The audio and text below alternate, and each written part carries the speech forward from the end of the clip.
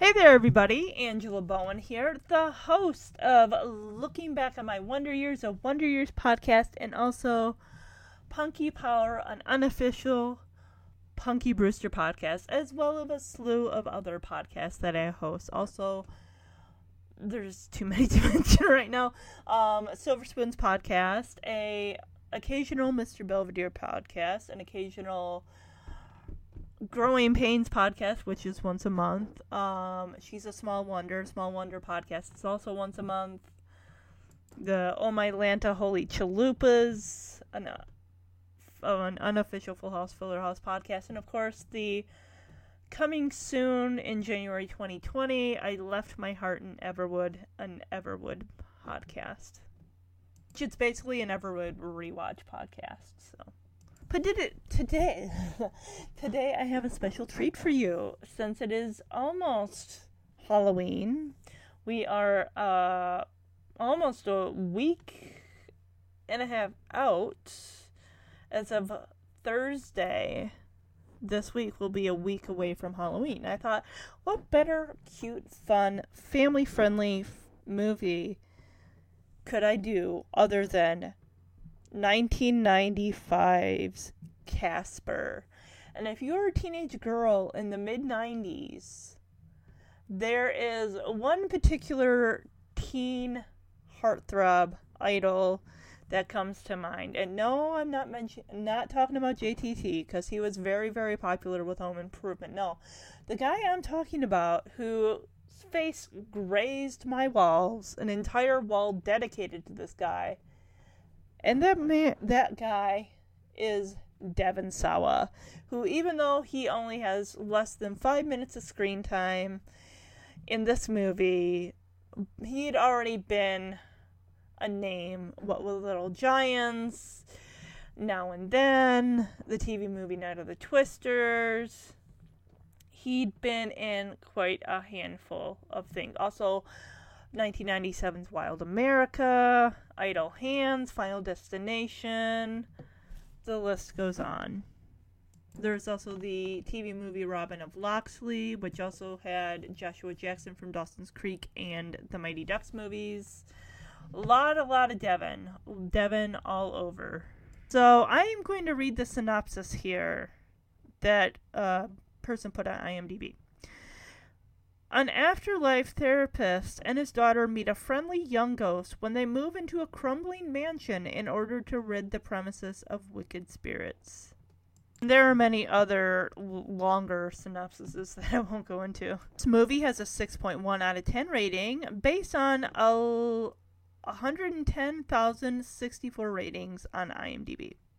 This movie stars Bill Pullman as Dr. Harvey, Christina Ricci as Kat, short for Kathleen, Kathy Moriarty is Kerrigan, Eric Idle is Dibbs. We have an appearance by Chauncey Leopardi, who if you guys were growing up in the 90s and all about the sports movies, because there was a ton of them, from Mighty Ducks, The Sandlot. Chauncey Leopardi is from the Sandlot movie. He played Squints, who kissed Wendy Peppercorn. He pretended that he drowned. She did CPR, and he kissed her full on the lips. This guy was also in the movie House Arrest with Sinbad. I remember that one too. Casper has a Full House connection. A young boy named Malachi Pearson. If you remember the episodes Nerd for a Day and Misadventures in Babysitting, this boy played Brian Kagan, who is a classmate of Stephanie's, and a boy who is babysat by DJ. This boy plays Casper. Played in some stuff here. He was in an episode of Highway to Heaven, the new Leave It to Beaver, an episode of Family Ties. He was in The Little Mermaid, uncredited / voice. Brian Kagan in 2 episodes, both in Season 3. Season 3, Episode 4, Nerd for a Day, and Season 3, Episode 14, Misadventures in Babysitting. Played Rambo in Family Matters. I'm guessing that was a Halloween episode. Oh, I'm guessing he's a boy that this boy apparently is babysat by characters on TGIF TV shows. Because Laura starts a babysitting service, apparently. Great. He was in a movie called Suburban Commando, which has Hulk Hogan and Christopher Lloyd, who has the craziest curly hair I've ever seen in my life. It's also on Baywatch and Step by Step. So he's making his rounds on the TGIF shows. Cool. After playing Casper in the movie, apparently he was also in the video game Casper Brainy Book. He reprised his voice as Casper. He played the voice of Casper, 52 episodes, in the Spooktacular New Adventures of Casper. What is this about? Continuing Adventures of Casper, the Trio, and the Harveys, based on the popular 1995 film. Oh, that's pretty cool. I checked out YouTube. There's some episodes up there. Last thing he did was in 2000. Cadet number 1. Doesn't even get a real name. This kid's a year older than me? Oh my gosh. This episode, why am I saying episode? This movie was directed by Brad Silberling. This guy directed 3 episodes of Doogie Howser, 3 episodes of Brooklyn Bridge. The movies redirected City of Angels 3 years after Casper. Moonlight Mile, Lemony Snicket's A Series of Unfortunate Events with Jim Carrey. That crappy Land of the Lost movie with Will Ferrell. I never seen it. Do you remember, kids of the 90s will remember this show. I think it came out on Saturdays. It was Land of the Lost, like the TV show, with the father and son and daughter who are driving a Jeep.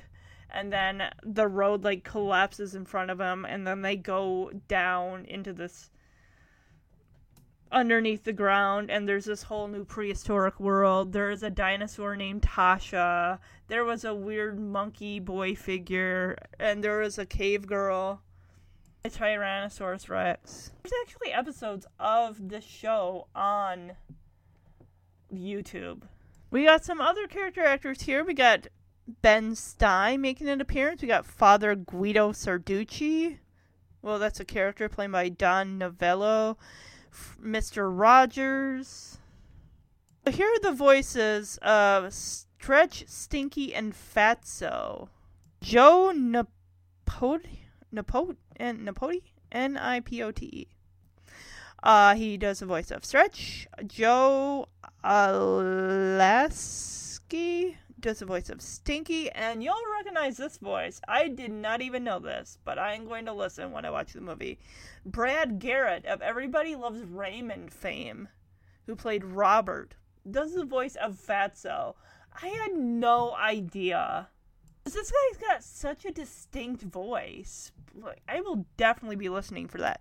We got a couple characters who were in 90s movies. We got Garrett Ratliff Henson, who is related to Eden Henson, who played Fulton in the Mighty Ducks movies. We got this guy who plays Vic, Garrett Ratliff Henson. He also played Guy Germain, who dated Connie in the Mighty Ducks movies.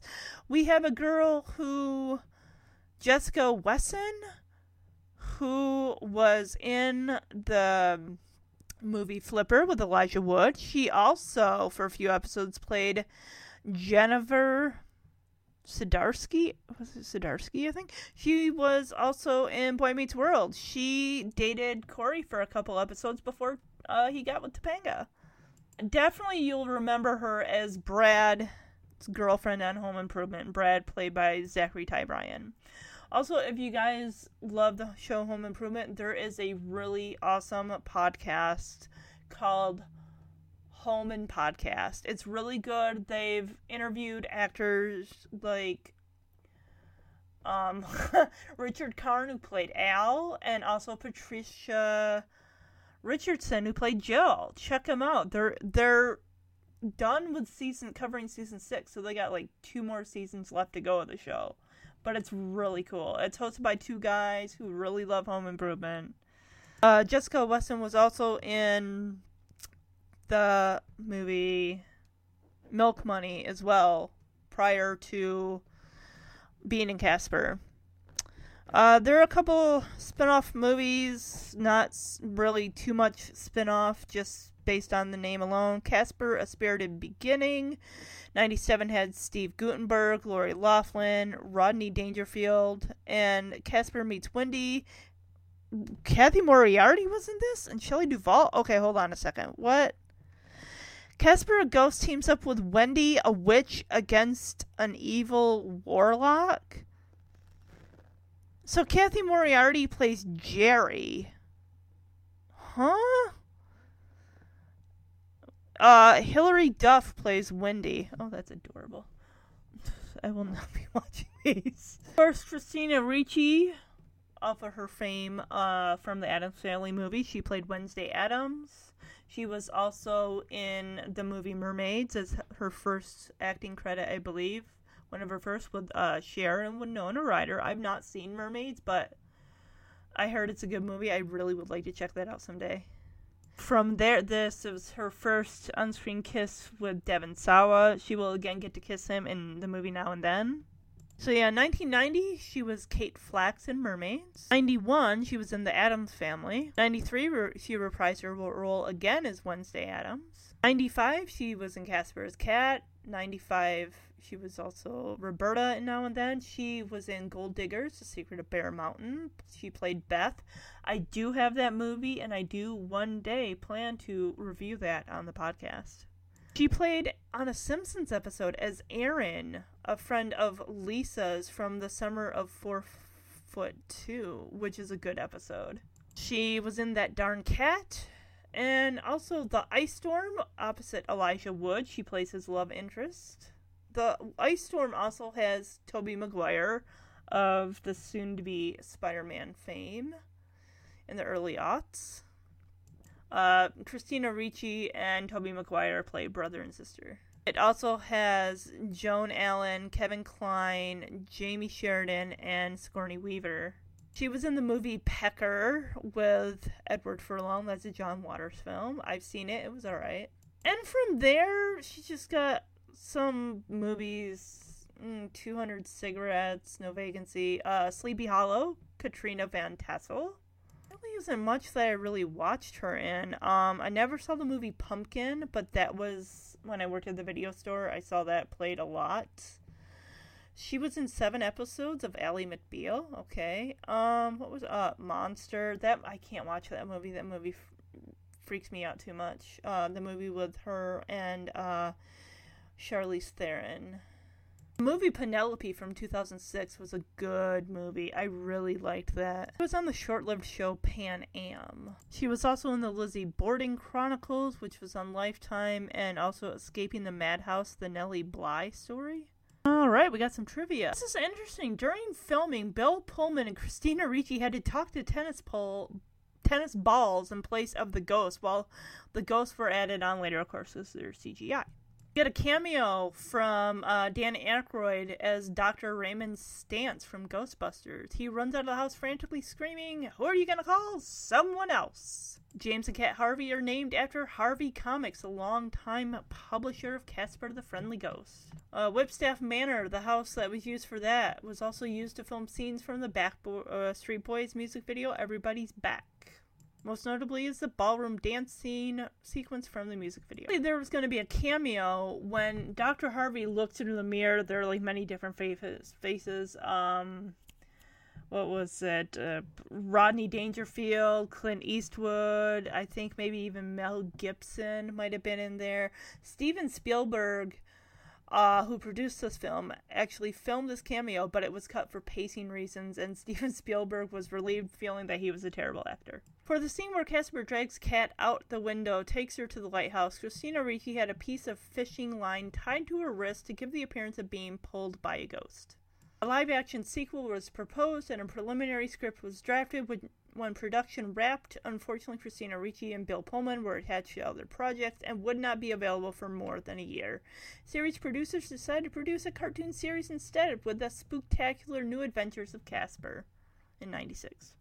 A scene was filmed with Zelda Rubinstein shooting out of a chimney shouting, "Go toward the light!" reprising her role from Poltergeist, but it was cut. Oh, that would have been cool to see. Devon Sawa portrays Casper in human form, however, his voice is still provided by Malachi Pearson. Which I thought, when I was watching this as a teenager, I mean, I picked up on that, like, why is his voice different?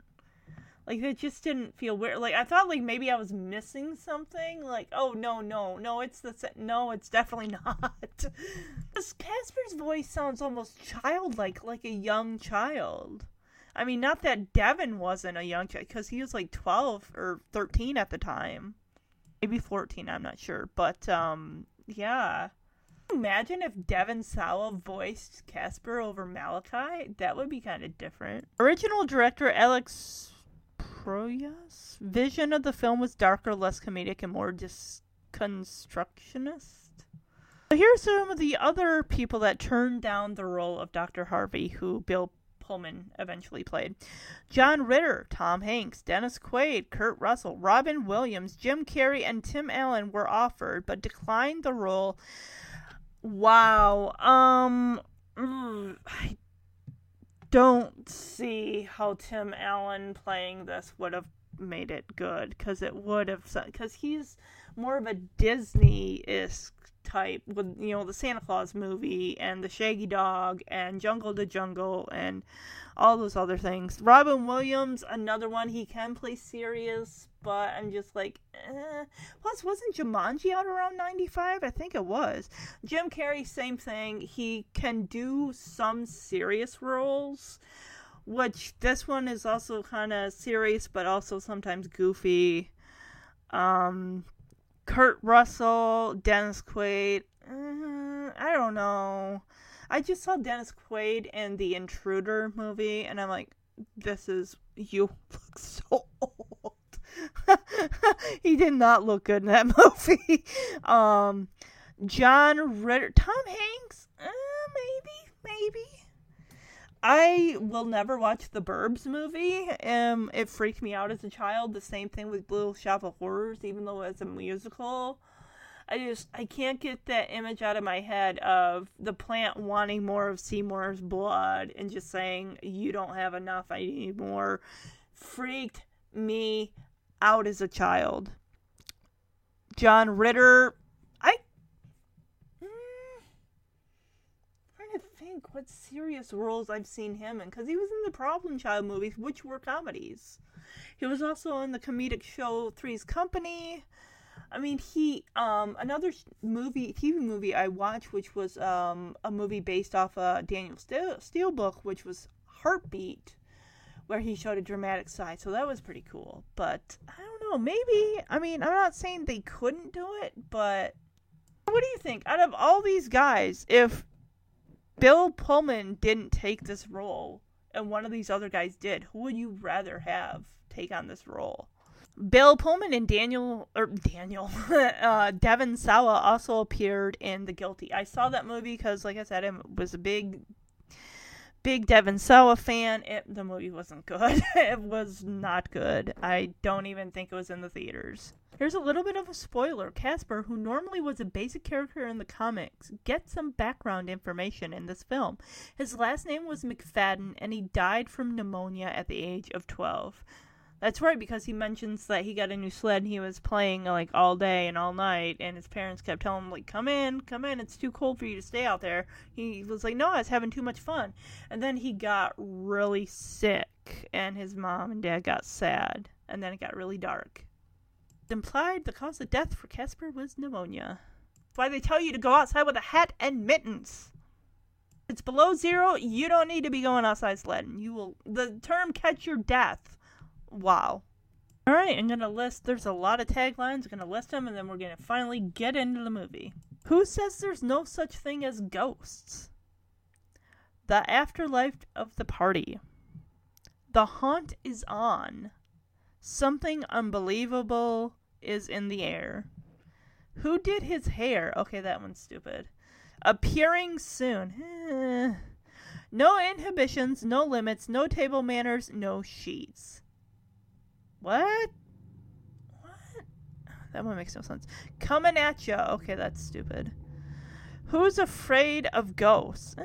Catch the Spirit of the 90s. That sounds like one that would be on the VHS box. Home is where the heart... No, home is where the haunt is. Maybe. And you thought your family was scary. You ain't screamed nothing yet. Casper's in the house. He's the life of the afterlife. He's ready for ghoul and unusual punishment. What in the world? That makes no sense. Let the haunt begin. Sometimes all you need is a little spirit. Get an afterlife. Seeing is believing. No such things as ghosts? ? And haunting season opens May 26th. So just in time for summer. Some of those were clever. Some were off the walls, made no sense. And some of them are just like, what? This is really dumb. So, alright guys, without further ado, let's jump right into this movie. I'm excited. It's a perfect movie for fall. So the movie opens, it's a dark night, we got two boys on bikes that are right outside the Whipstaff Manor, and they crawl underneath the gate because, of course, it's closed up. And now we cut to the inside of the building as the boys are arguing, like, I really don't want to do this, I don't want to go in there. The other one's like, don't be a wuss. And then they start arguing about who's going to take the picture. It's like, no, we both have to be in it because I want there to be proof of that I was here as well. So while they're arguing over who's going to take the Polaroid picture, Casper comes up because, he's lonely and he's been waiting for someone to show up because he really wants a friend. He's 12 and he's just hanging out in this lonely house with his weird, creepy 3 uncles who just torment him and mentally abuse him. And he's like, hey, I'll take the picture. And the boys freak out when they see Casper. Of course, before they can take off, Casper hits the button on the Polaroid camera and out pops a picture of the boys screaming in fear as they run out the door. So now we cut to the lawyer's office where Ben Stein is the one who's proceeding the will of Kerrigan's father. Kerrigan's dressed all in black with black sunglasses, a large black hat. You think she was related to the Addams family. And also her, I don't know what you want to call Dibs, whether he's a sidekick or he's just her advisor or whatever he is. But apparently Kerrigan's father has left a lot of money to a lot of different organizations. He really cares about animals. The Save the Dolphins Foundation gets $11 million. Save the Pumas Foundation, $1.2 million. Patagonian Wasps Salvation Fund, $1.4 million. As Kerrigan puts out her lit cigarette on that nice oak table in that office, to the Dyslexic Dalmatians Foundation, they get like 4 point whatever, because Kerrigan finally cuts him off and says, to hell with the livestock, what did the old stiff leave me? Like, okay, she clearly does not have a great relationship with her father, or she just hates this man. Like, wow. So Dibs is trying to clarify, or to Mr. Ben Stein, the lawyer, that the grieving Kerrigan here, as the only daughter of her only father, wants to know how much he left in her bank in her life. So Dibs is kind of trying to make it sound like she actually cares, like put it in more sympathetic terms than what the old stiff leave me kind of term here. So still going down the list of the animal foundations, we got bobcats, owls, snakes, daughter Kerrigan. Okay, here we go. Whipstaff Manor in Maine. And Kerrigan whips off her sunglasses like, and? Like, what else? And the lawyer's just like, and I'm late for lunch, so if you'll excuse me, goodbye. What in the... Oh my goodness, this lady hates her father. She's like, are you telling me I just wasted the last 2 days holding his clammy hand, waiting for him to kick? All I get in return is one lousy piece of property. And, of course, the lawyer is not cutting any corners here. He just says, no, it was lousy 50 years ago. Now it's basically condemned. So, Of course, Kerrigan's not happy with the results of what she got. As she says, I'm going to drag you and all those damn dolphins into court. I'm going to contest this. He's like, yeah, whatever, knock yourself out. I'm going to Panera Bread.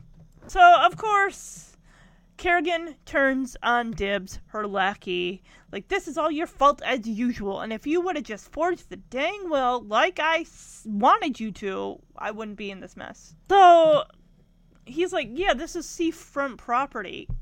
Kerrigan does not care. She just takes that folder full of important papers, chucks it into that burning fireplace. He's like, no, Kerrigan, the deed's in there! As he goes to try to pull it out, all the papers have just slipped right out of this manila folder, and we see something that says buried gold something treasure hold? Buccaneers and buried gold whipstaff Daltha treasure hold. So it's like a riddle. That's cool. This makes me think of Lord of the Rings, where you put that ring in there, and then the writing as, like, on the inside of the ring or the outside of the ring. It's been a while since I watched the Lord of the Rings, the Fellowship of the Ring. But I remember it's like, you gotta throw it in the fire, and that way the inscription will pop up on it. Poor Dibs. My heart goes off to this guy. I mean, come on. She's just dragging him around like a dog on a leash. I knew there was money in this place after, okay, there's a treasure there, I'm gonna find it. Dibs is like holding his burned hand, like, I think I need a doctor. She grabs his hand and yanks him out the door, saying, there are plenty of those in Maine. So Kerrigan and Dibs enter Whipstaff Manor. It's dark, there's no electricity. Dibs is lighting a lighter. And we see Dibs has got a cast on his hand, or it's wrapped in gauze. And since he had that lighter, of course, he lights his hand on fire. It's like, wow, this place, it's fabulous. You could do so much with it. And Kerrigan turns and is like, Dibs, really? And then she arches her arm, like, your hand is on fire. Her already burned hand is now aflame. So Casper sees there are a couple newbies here. They're adults. He's like, hello.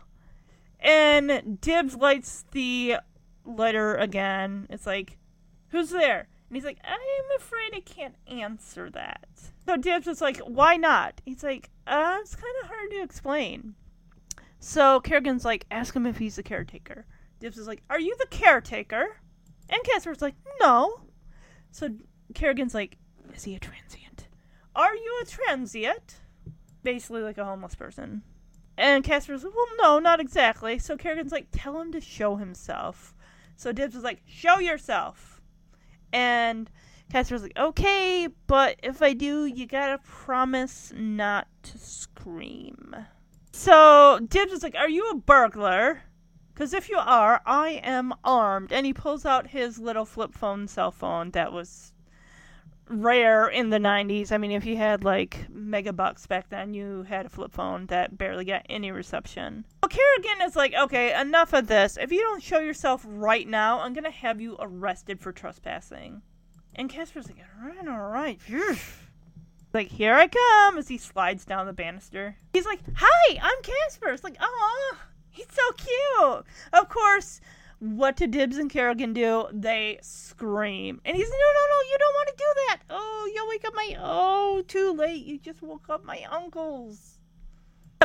Basically, Kerrigan and Dibs run out of the house screaming, and they get in their car and they're like off. Now we have Father Guido Sarducci with this huge silver cross that hangs from below his chest all the way down to his waist. Yeah, they called for basically like an exorcism. So Kerrigan, of course, is like, well, do you have any experience? He's like, well, no, not actual experience, but, you know, I've talked to people who've done it. I've seen videos. I feel very confident with my knowledge.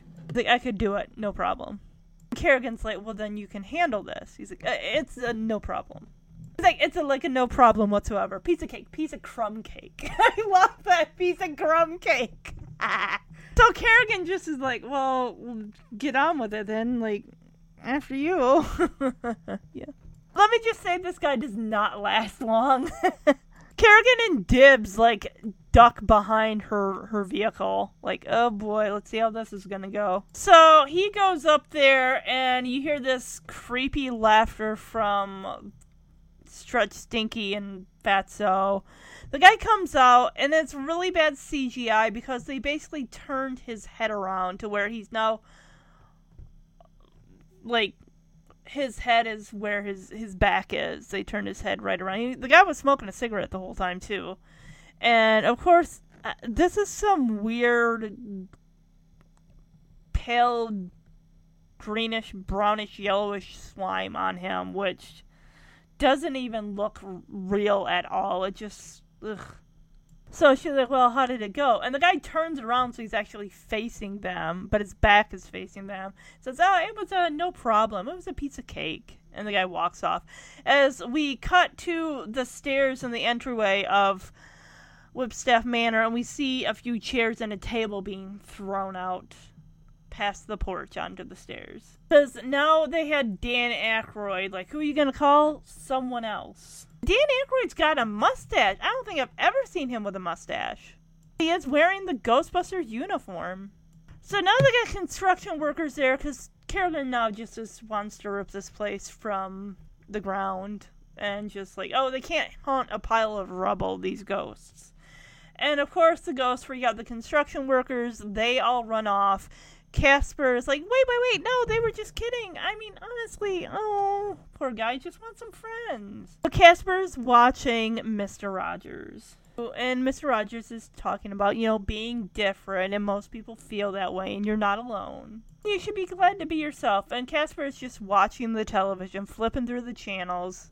Now we got an old Looney Tunes cartoon. His old granny here is like screaming about a ghost. Now we move to the show Hard Copy. So the news anchor here, if you want to call her a news anchor or host or whatever she is, talks about Dr. James Harvey, who's a therapist to the dead. And you see his picture pop up in the right-hand corner with a yellow background above that says Ghost Shrink in black letters. So we cut to what looks like a ranch-style house somewhere in the desert. Just flat plains. White sign that says Dr. James Harvey, MFCC. And the lady's kind of saying, like, are you lonely? Do you need someone to talk to? No problem if you're a ghost. And it has this haunting music that makes you think you're watching Unsolved Mysteries. So Casper, of course, the whole time was kind of watching a little bit with his chin in his hand. Like, I don't know about this. He's probably seen other people that have come on as, like, they're not real, they're fakes. And we see the interview with Dr. Harvey. He's like, you can call them ghosts if you like, or as I prefer, the living impaired. Interesting. And he's like, the bottom line, they need help sometimes, just like the rest of us. So we find out that Dr. Harvey is he's a widow. Unexpected death of his wife Amelia, who's played by Amy Brennan. You do get to meet her towards the end of the movie. And he, I guess at one point, was a conventional psychiatrist. And eventually he learned, started talking to the dead, supposedly, as a way to try to cope in hopes that maybe he could find his dead wife. We see him with a picture of his dead wife on a table with a lit candle, a Bible, and what looks like could be an occult sign or most likely a Ouija board. It's really dark. And then we see his daughter, Kat, who's sitting on a street corner while people walk past her, almost making it look like she's a homeless waif. So the interviewer goes on to say that Doc Harvey travels from town to town searching for paranoid ghosts. The moment that Casper sees Kat on the TV, his eyes get... if emojis existed, he would be having heart eyes right this moment. So he's searching for paranoid poltergeists, scared specters, the depressed, and the dead. So of course these people are hassling Kat. Like, how do you feel about what your father does for a living? Some guy, and she's heading to school. Like, what in the world? Kat is all like, look, can you please not ask me any questions? Because there's like a fence dividing them because she's in a schoolyard. This guy's just rambling off questions. You believe in ghosts? Ever seen one? Does your father ever hurt you? And she just looks at them, rolls her eyes like, he's my father. Like, what? This is Hard Copy. I guess they want really hard-hitting stories, hence the name hard copy. I want the stories that everyone else is afraid to tell, the facts. They're trying to rival with Unsolved Mysteries and Rescue 911 and America's Most Wanted. They're like trying to be a combination of all three. So Kat, finally says, look, can you guys, it's the first day of school. I'm going to have a lot of homework. You guys please just, like, get out of here? Ugh. And right away, Casper's like, Kerrigan. He figures, okay, if I can get to her and convince her and show her this program with this guy on here, she can bring him on here, this Dr. Harvey, and also he will bring his daughter Kat, and I could hopefully have a friend or a girlfriend. Kerrigan's holed up in this hotel, well, motel. It could even be a bed and breakfast for all I know.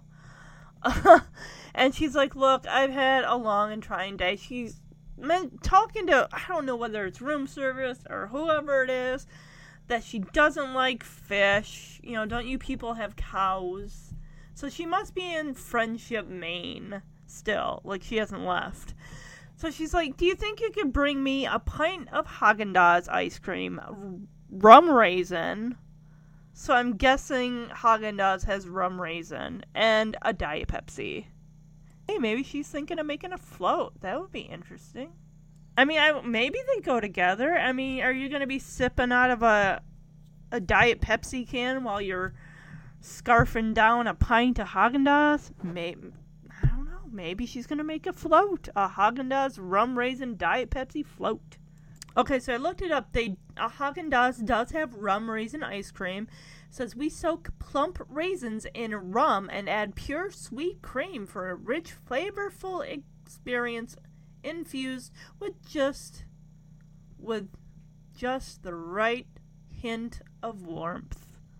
Is there like rum raisin cake or something like that? I'm sure there is. Of course, Casper makes his way over to Kerrigan's place via the telephone wires, and now he's got control of the television that he's wheeling it over to Kerrigan, who's in the bathroom, while it's still playing Dr. James Harvey's interview. So basically, Dr. Harvey's saying they can pack up their emotional baggage and move on, hence the ghost. Now we have a woman whose face is blurred out.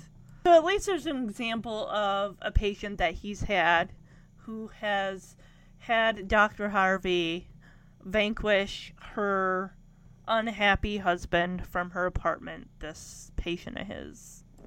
Dr. Harvey mentions how ghosts are simply spirits without resolution, they have unfinished business.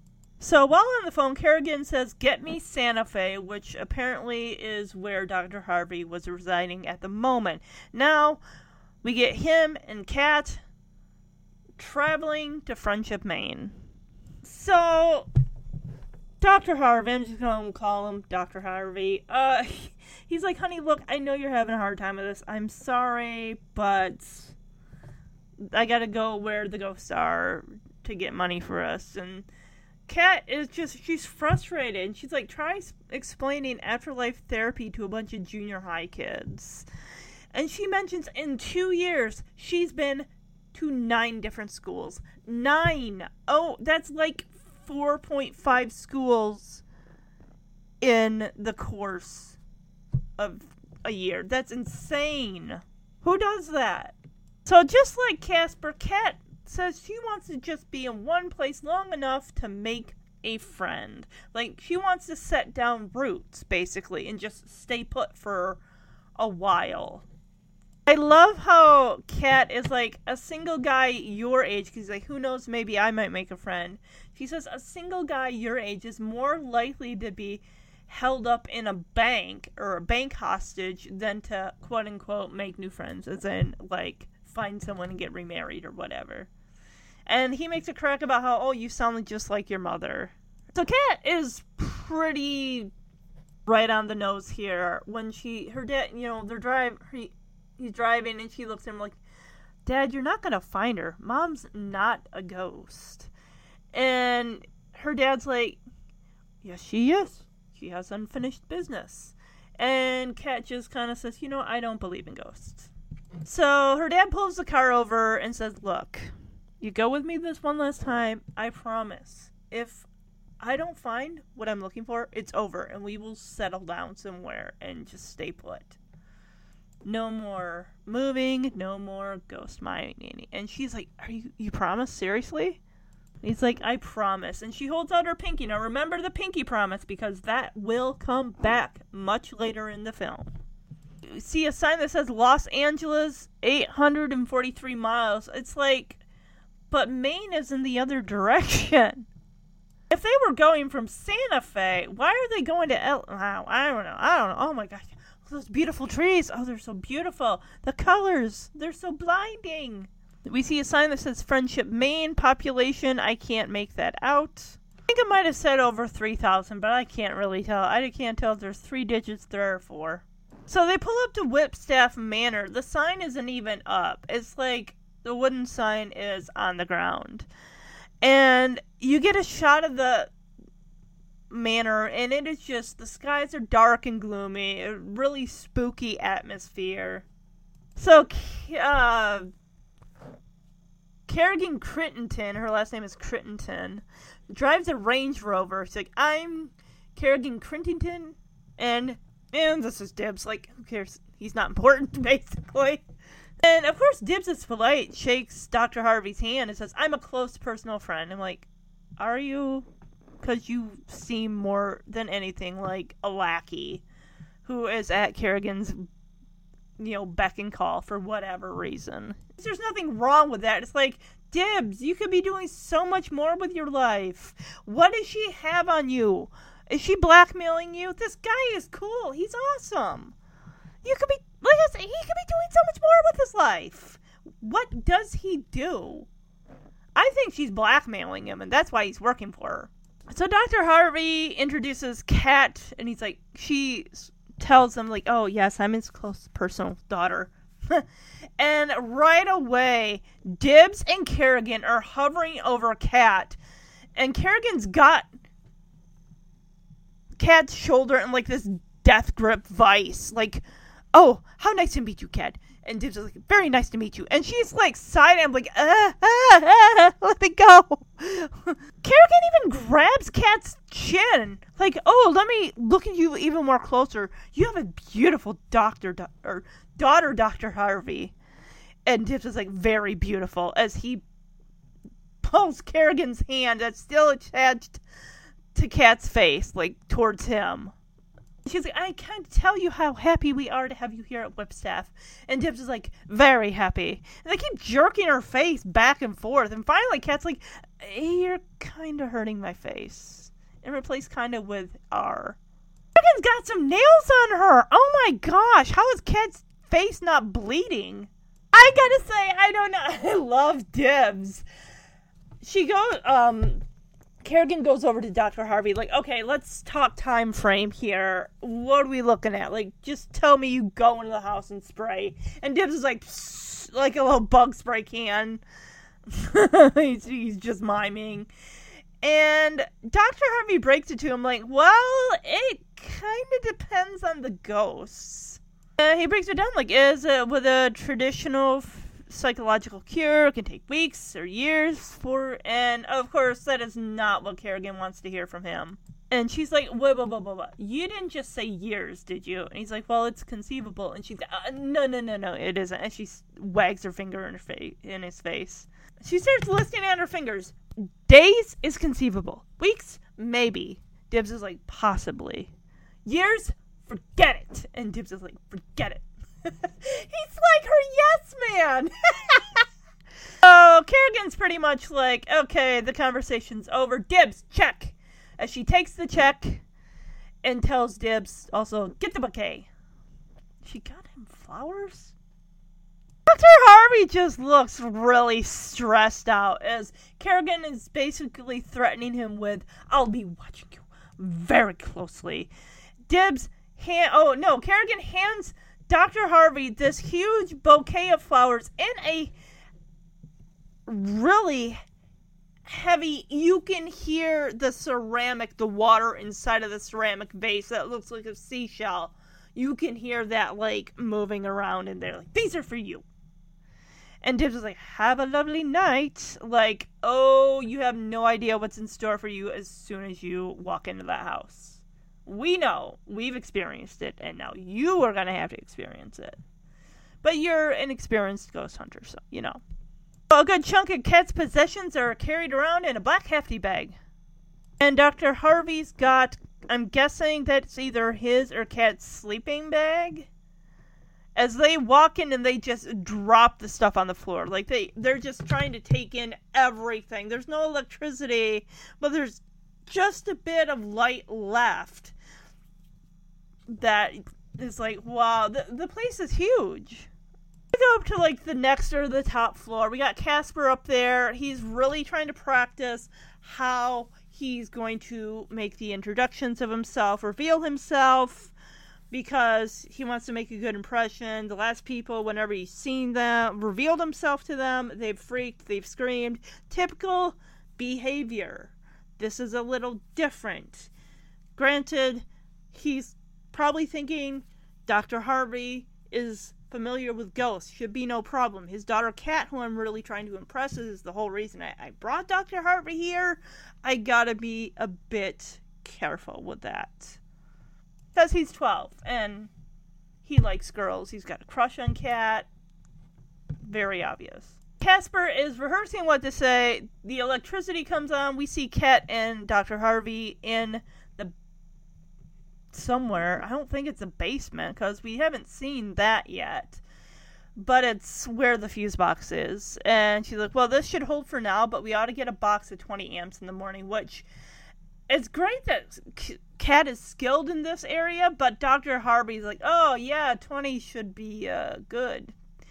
Think about, while he's out, supposedly vanquishing, spirits and ghosts and whatnot, Kat is the one who's probably holding down the fort at whatever place they move into temporarily.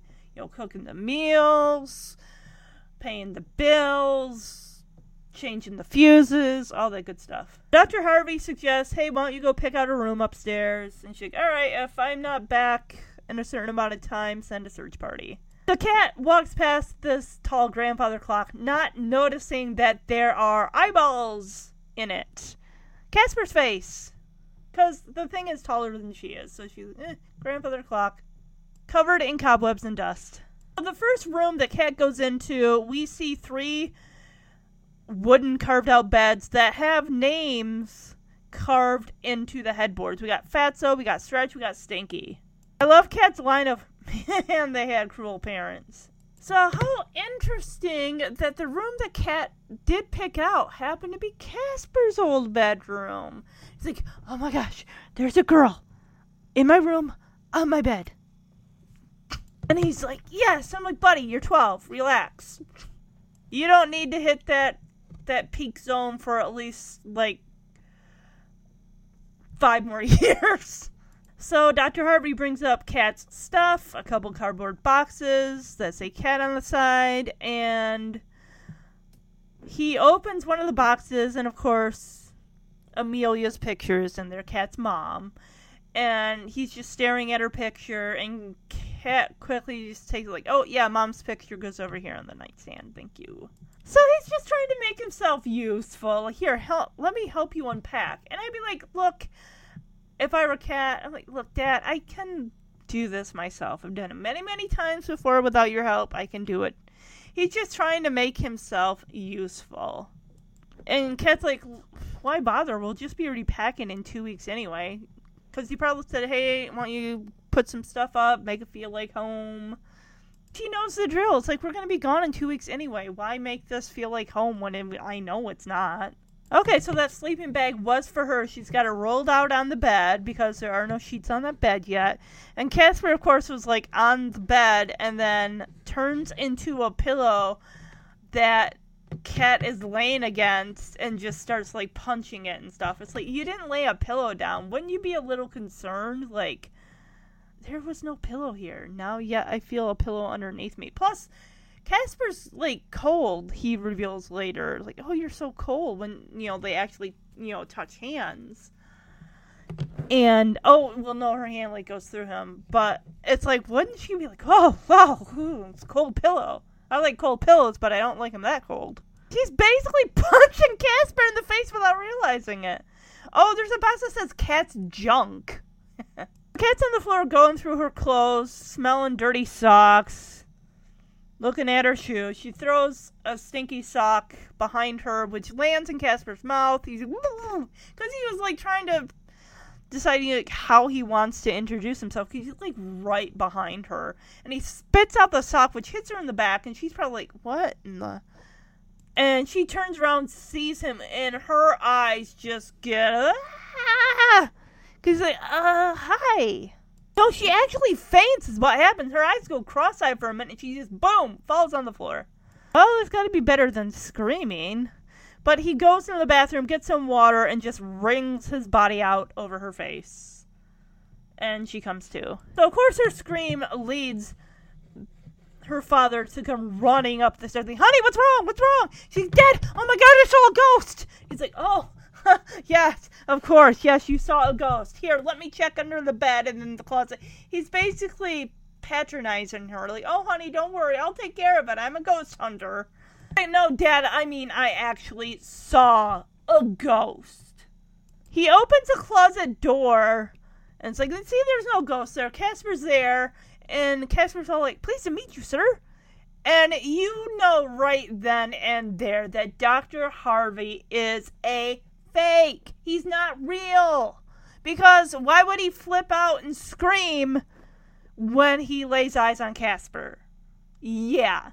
So now he's carrying Cat over his shoulders. He's running, freaked out. And she's like, Dad, what are you doing? This is insane. I can walk, you know. Jeez. So Dr. Harvey just has Cat hide in a closet. Like, don't open the door for nothing. No matter what you hear, don't open this door. Like, what are you gonna do? You got spooked by Casper. He's a 12-year-old teenage preteen ghost.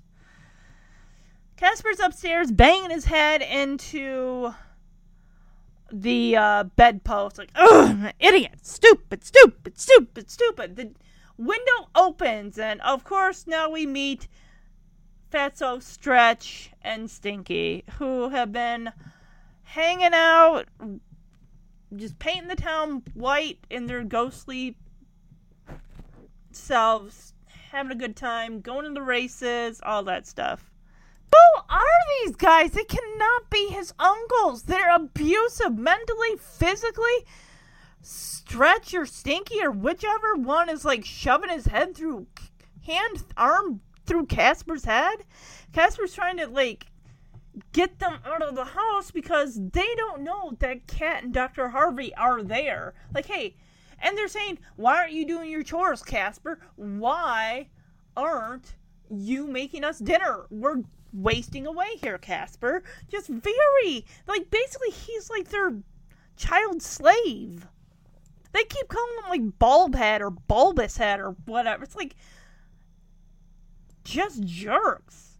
They turn, like, Casper into an accordion, and one of them is playing him like an accordion while singing this Harvest Moon song. They, like, stretch Casper out almost like a slingshot, and he just boom, right up to the moon. But of course, it doesn't take long for that trio to figure out that there's someone else besides them and Casper in that house, as Dr. Harvey's like, hello? And there's the evil grins. It's really creepy. So they freak out Dr. Harvey with their red eyes and their fangs, and then Dr. Harvey passes out, and all three of them go inside or into Dr. Harvey's mouth. So when Dr. Harvey comes to, he's putting water on his face, looking in the mirror. That's where the different celebrity cameos come in. First one up is going to be Clint Eastwood. Saying, I'm going to kill you and your mama and all her bridge playing friends. Oh, did he actually say that in a movie? Rodney Dangerfield is the next one, saying, you think you got it tough? I got a facelift. There was one just like it underneath. R.I.P. Rodney Dangerfield. I never really found him fun. I mean, I liked the movie Ladybugs. It had Jonathan Brandis in it and Jack Kay and stuff like that. And it had the mom from Mr. Belvedere in it, who played Jonathan Brandis's mom and the fiance of Rodney Dangerfield's character. We also get a Mel Gibson character that is impressed by his reflection, and then the last one we get is the Crypt Keeper from Tales of the Crypt. Did anyone else watch Tales from the Crypt? That was a creepy show. Of course, he puts his hands, the Crypt Keeper does, up to his face and goes, just almost like Macaulay Culkin from Home Alone.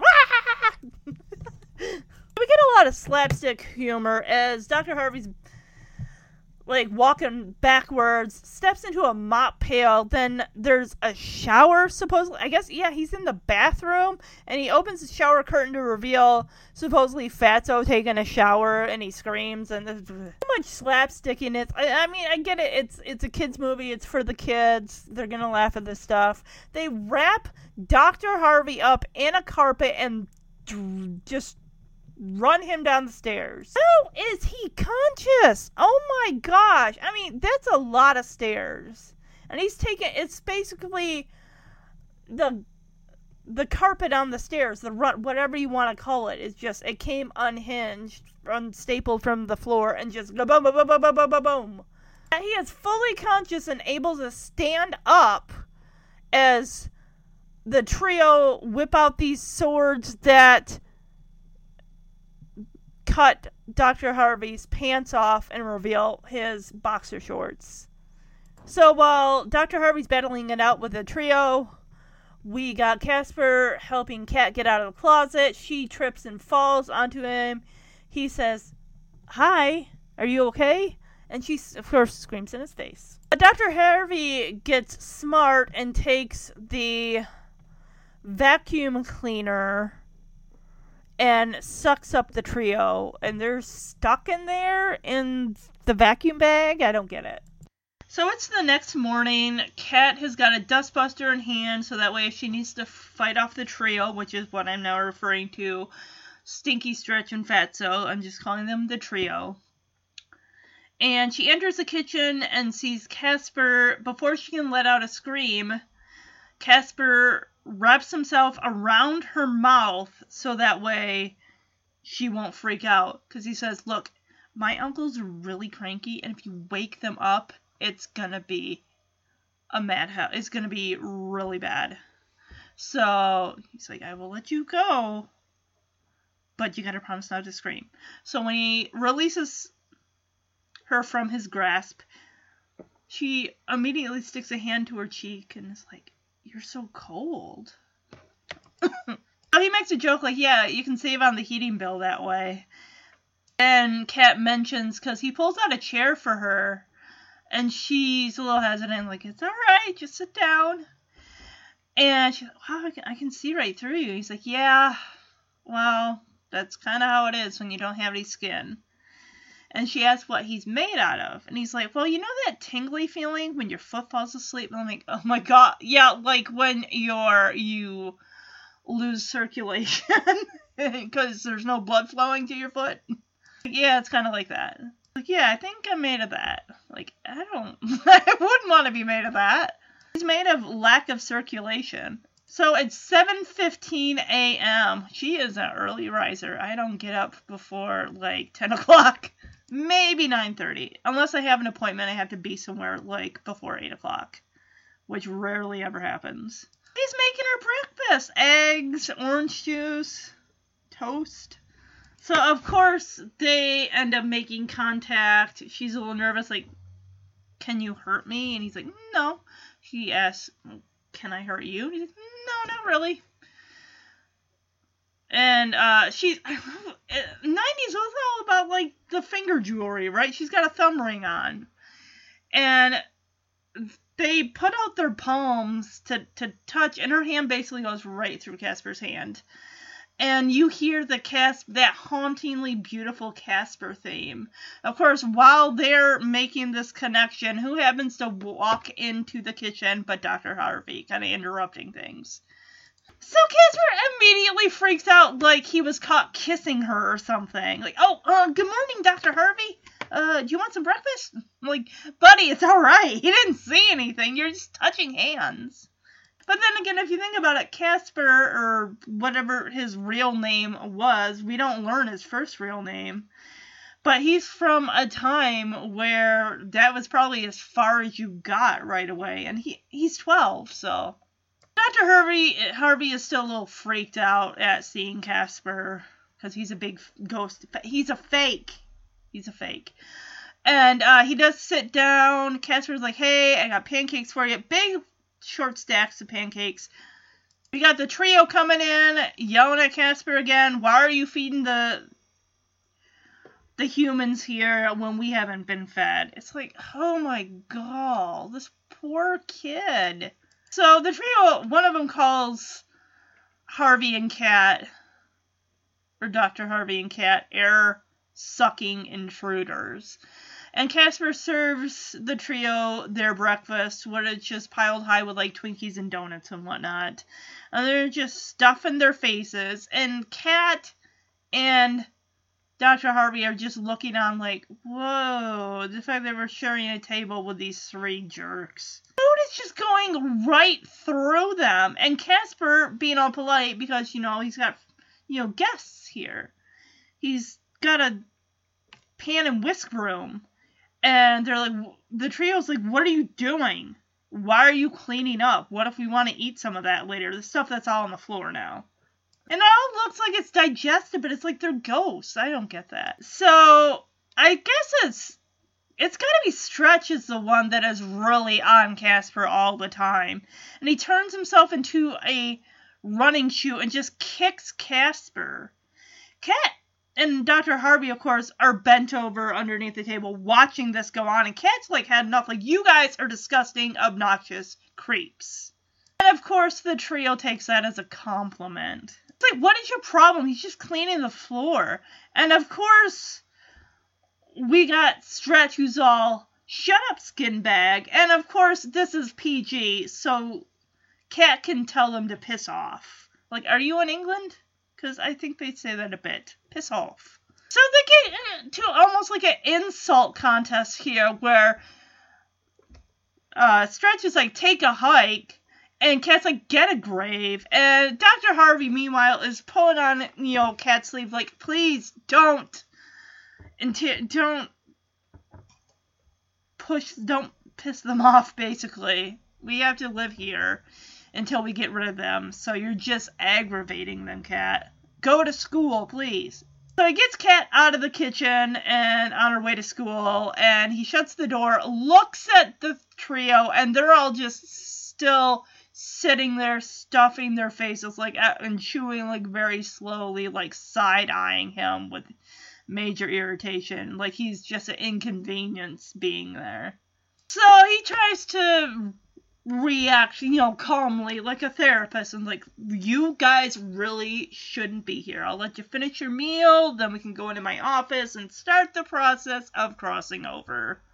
And in their answer to that, they just throw a big hunk of digested food at him. The kid is minding her own business on the sidewalk, going to school, and we got Guy Germain, who's playing Vic, is like, hey, how's it going, as he passes her on his bike. But of course, we get frickin' Jennifer from Home Improvement playing, I forgot her name already. I don't like this. Oh, I really don't like this girl. This actress seems like whatever she's always been in has always been a brat. She even started that way in the movie Flipper, but eventually she started to turn out to be nice. But, like, watch it! As she practically runs Cat over, who has to duck into somebody's driveway to avoid getting hit. Oh, the girl's name is Amber. That's what it is. So Vic is all like, hey, Amber, wait up. And then he grins at Cat. Of course, she grins back at him. So we'll see later that this Amber Vic situation, he's not her boyfriend. It's more of he is Amber's lackey. It's basically a Carrington Dibs situation with these two. Kat's in the hallway trying to open up her locker. Pain in the butt comedy. Hated that crap. Of course, as she lifts the lever, it's not given. But Vic, whose locker just happens to be right next to hers, pounds on it a couple times and boom, pops right open. Like, clearly this school does not have money for decent lockers. Or it's been used so many times that the combination is basically stripped from it. Ugh, stupid thing. And he says he had the locker last year. You get new lockers every year? I got my locker freshman year, and I had that all 4 years of high school. Granted, she's in, like, 8th grade or 7th grade or whatever. So, sweet introductions here. Like, my name's Vic. My name's Kat. Granted, Amber is right frickin' on the other side of Vic. Like, coming, Vic? My little lap dog? I got your leash all ready for you. So, before Kat is properly introduced just yet, there's a matter of the asbestos in the gymnasium, which is causing a delay of the Halloween dance that is coming up. The teacher says the dance will have to be pushed back a couple months. It's like, by then you'll be celebrating Christmas and it'll be a Christmas dance. How much asbestos are we talking here? Amber, of course, ever the popular girl, loves to get everyone on her side with her parents' new boathouse, which apparently will be big enough to host the entire 8th grade, which most likely consists of that entire room of 20 plus students. When I think boathouse, I don't think as in huge maximized amount of space. I think Simpsons Cape Fear episode from season 4. Where the Simpsons are living on that houseboat because Sideshow Bob is trying to kill Bart Simpson. And it's just basically the width of a trailer. So I checked out some pictures. It looked like basically an RV on the water. It's like, this is a dance, right? Where people are actually going to be, like, dancing together. None of the pictures I'm seeing, unless this houseboat is an actual yacht, which I'm sure there's plenty of room to dance on a yacht. For my senior all-nighter in Chicago, we were on a yacht that had a dance floor and stuff like that. But she said houseboat, and this is Maine, so I have no idea. So they got a new student he's going to introduce. Has the name right there. He's like, Harvey Kathleen. I'm like, are you a moron? Oh my god. If someone messed up my name, I would be pissed. You didn't expect me to come up and talk about myself after you butchered my name? You basically got the name right in a way. You got them mixed up. How many people out there are Harvey Kathleen? Probably nobody. Of course the class is yelling or laughing at her, and it's like, are you kidding me? The guy doesn't even really apologize. Like, would you like to come up and say something? I'm like, yeah, after you correctly pronounce my name, I will gladly get up there and say something. Of course, as she's walking up there, Amber's in the same class, and Harvey. Luckily, the teacher, like, points a finger at Amber and says, like, you need to shut. He doesn't say it, he's like, zip it. Apparently, Casper decided to visit Kat at school because she's looking at the Mount Rushmore picture, and Casper's head is, like, right there. He's smiling at her. At least he gets her right name right. He's like, so, why don't you tell us something special about yourself, Kathleen? Has anyone ever had to do this? Well, they went to a new school, they've been called out by the teacher, and they want you to come up and talk about yourself. So, she lets the teacher know it's Kat, actually. Of course, Amber's kind of going, meow, like a cat. And the teacher doesn't even bother to, like, point a finger, like, I'd be like, okay, you need to go now. Goodbye. But Kat's just saying, she moved here with her dad from Santa Fe. And we keep cutting to Amber, who's rolling her eyes. I'd be like, I want to choke that girl out. I want to choke her out. Really, what else can she say about Friendship, Maine, other than it seems like a pretty friendly place?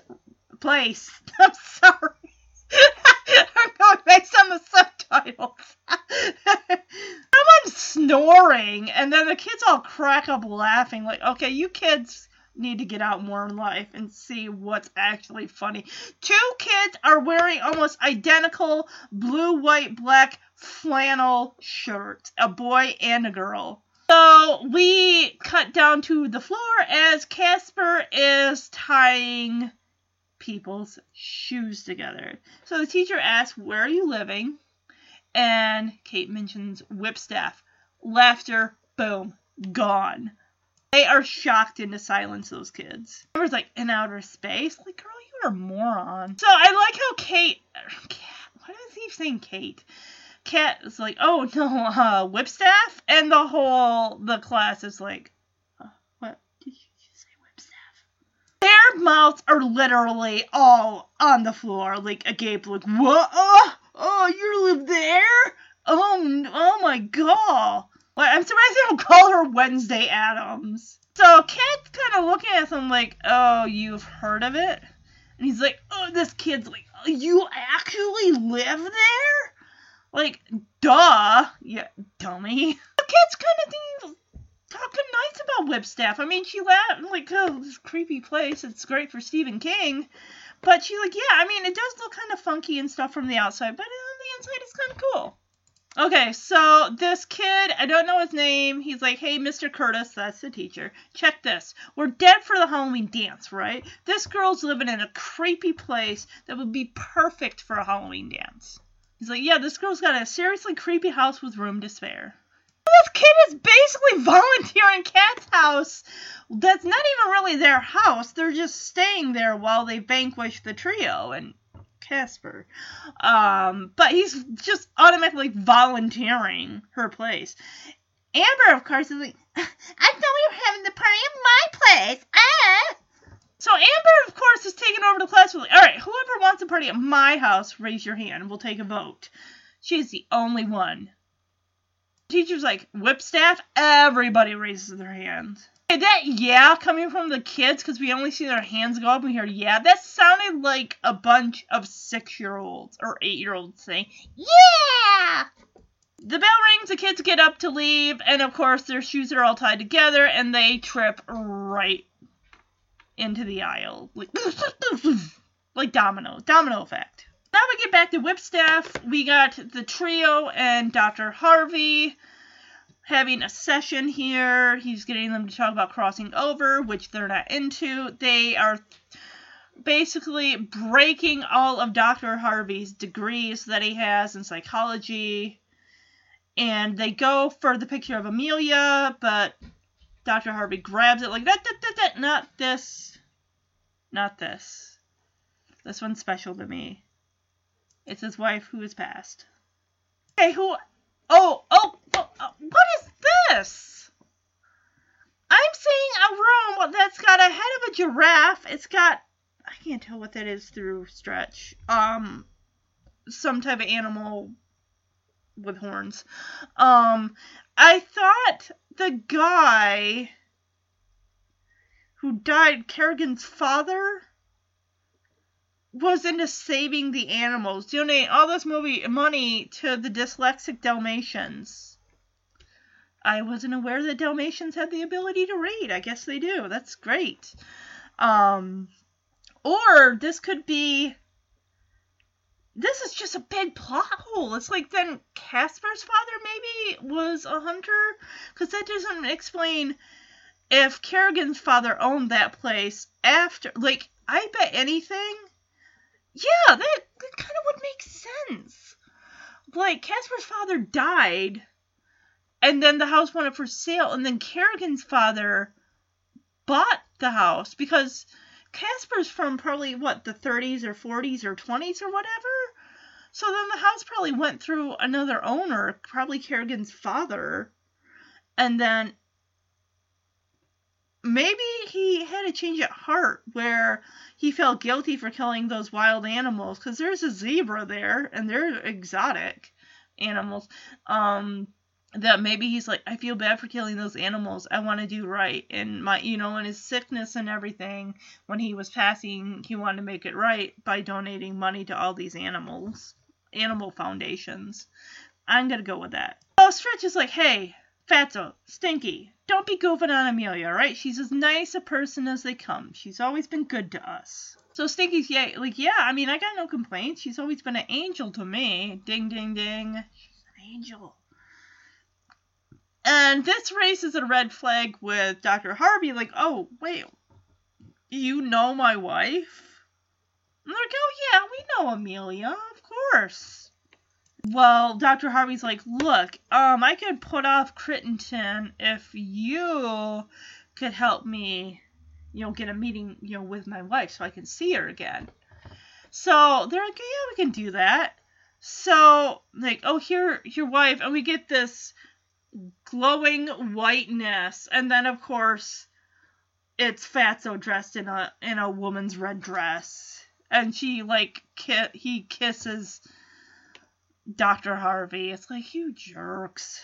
Way to play with his heart like that. The trio has no interest in crossing over. So, now we get a knock at the door. It's Vic. And Kat is surprised to see him on her doorstep, like, what are you doing here, basically?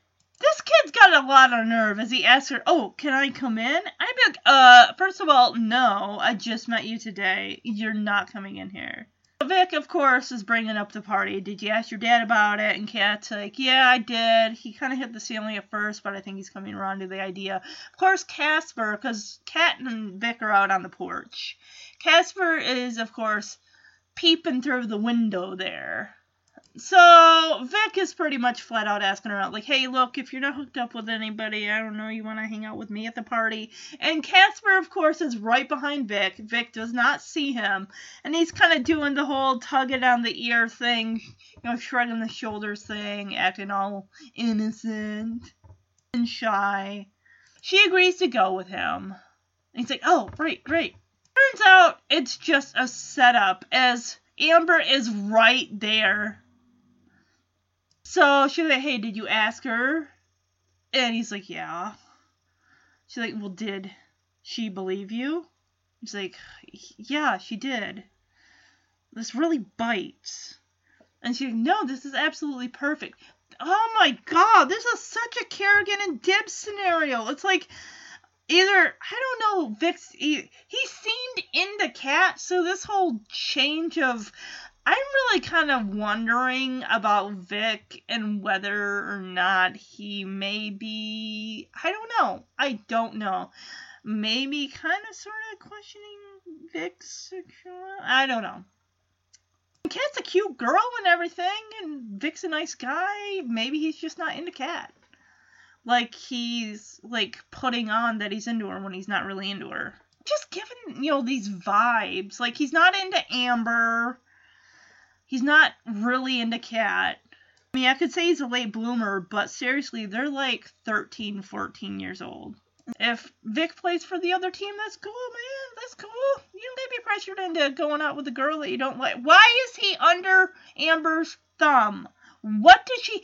I think this is a blackmail situation. She knows that Vic is not into girls, and I think that she is like, I'm going to out you if you don't go out with this girl.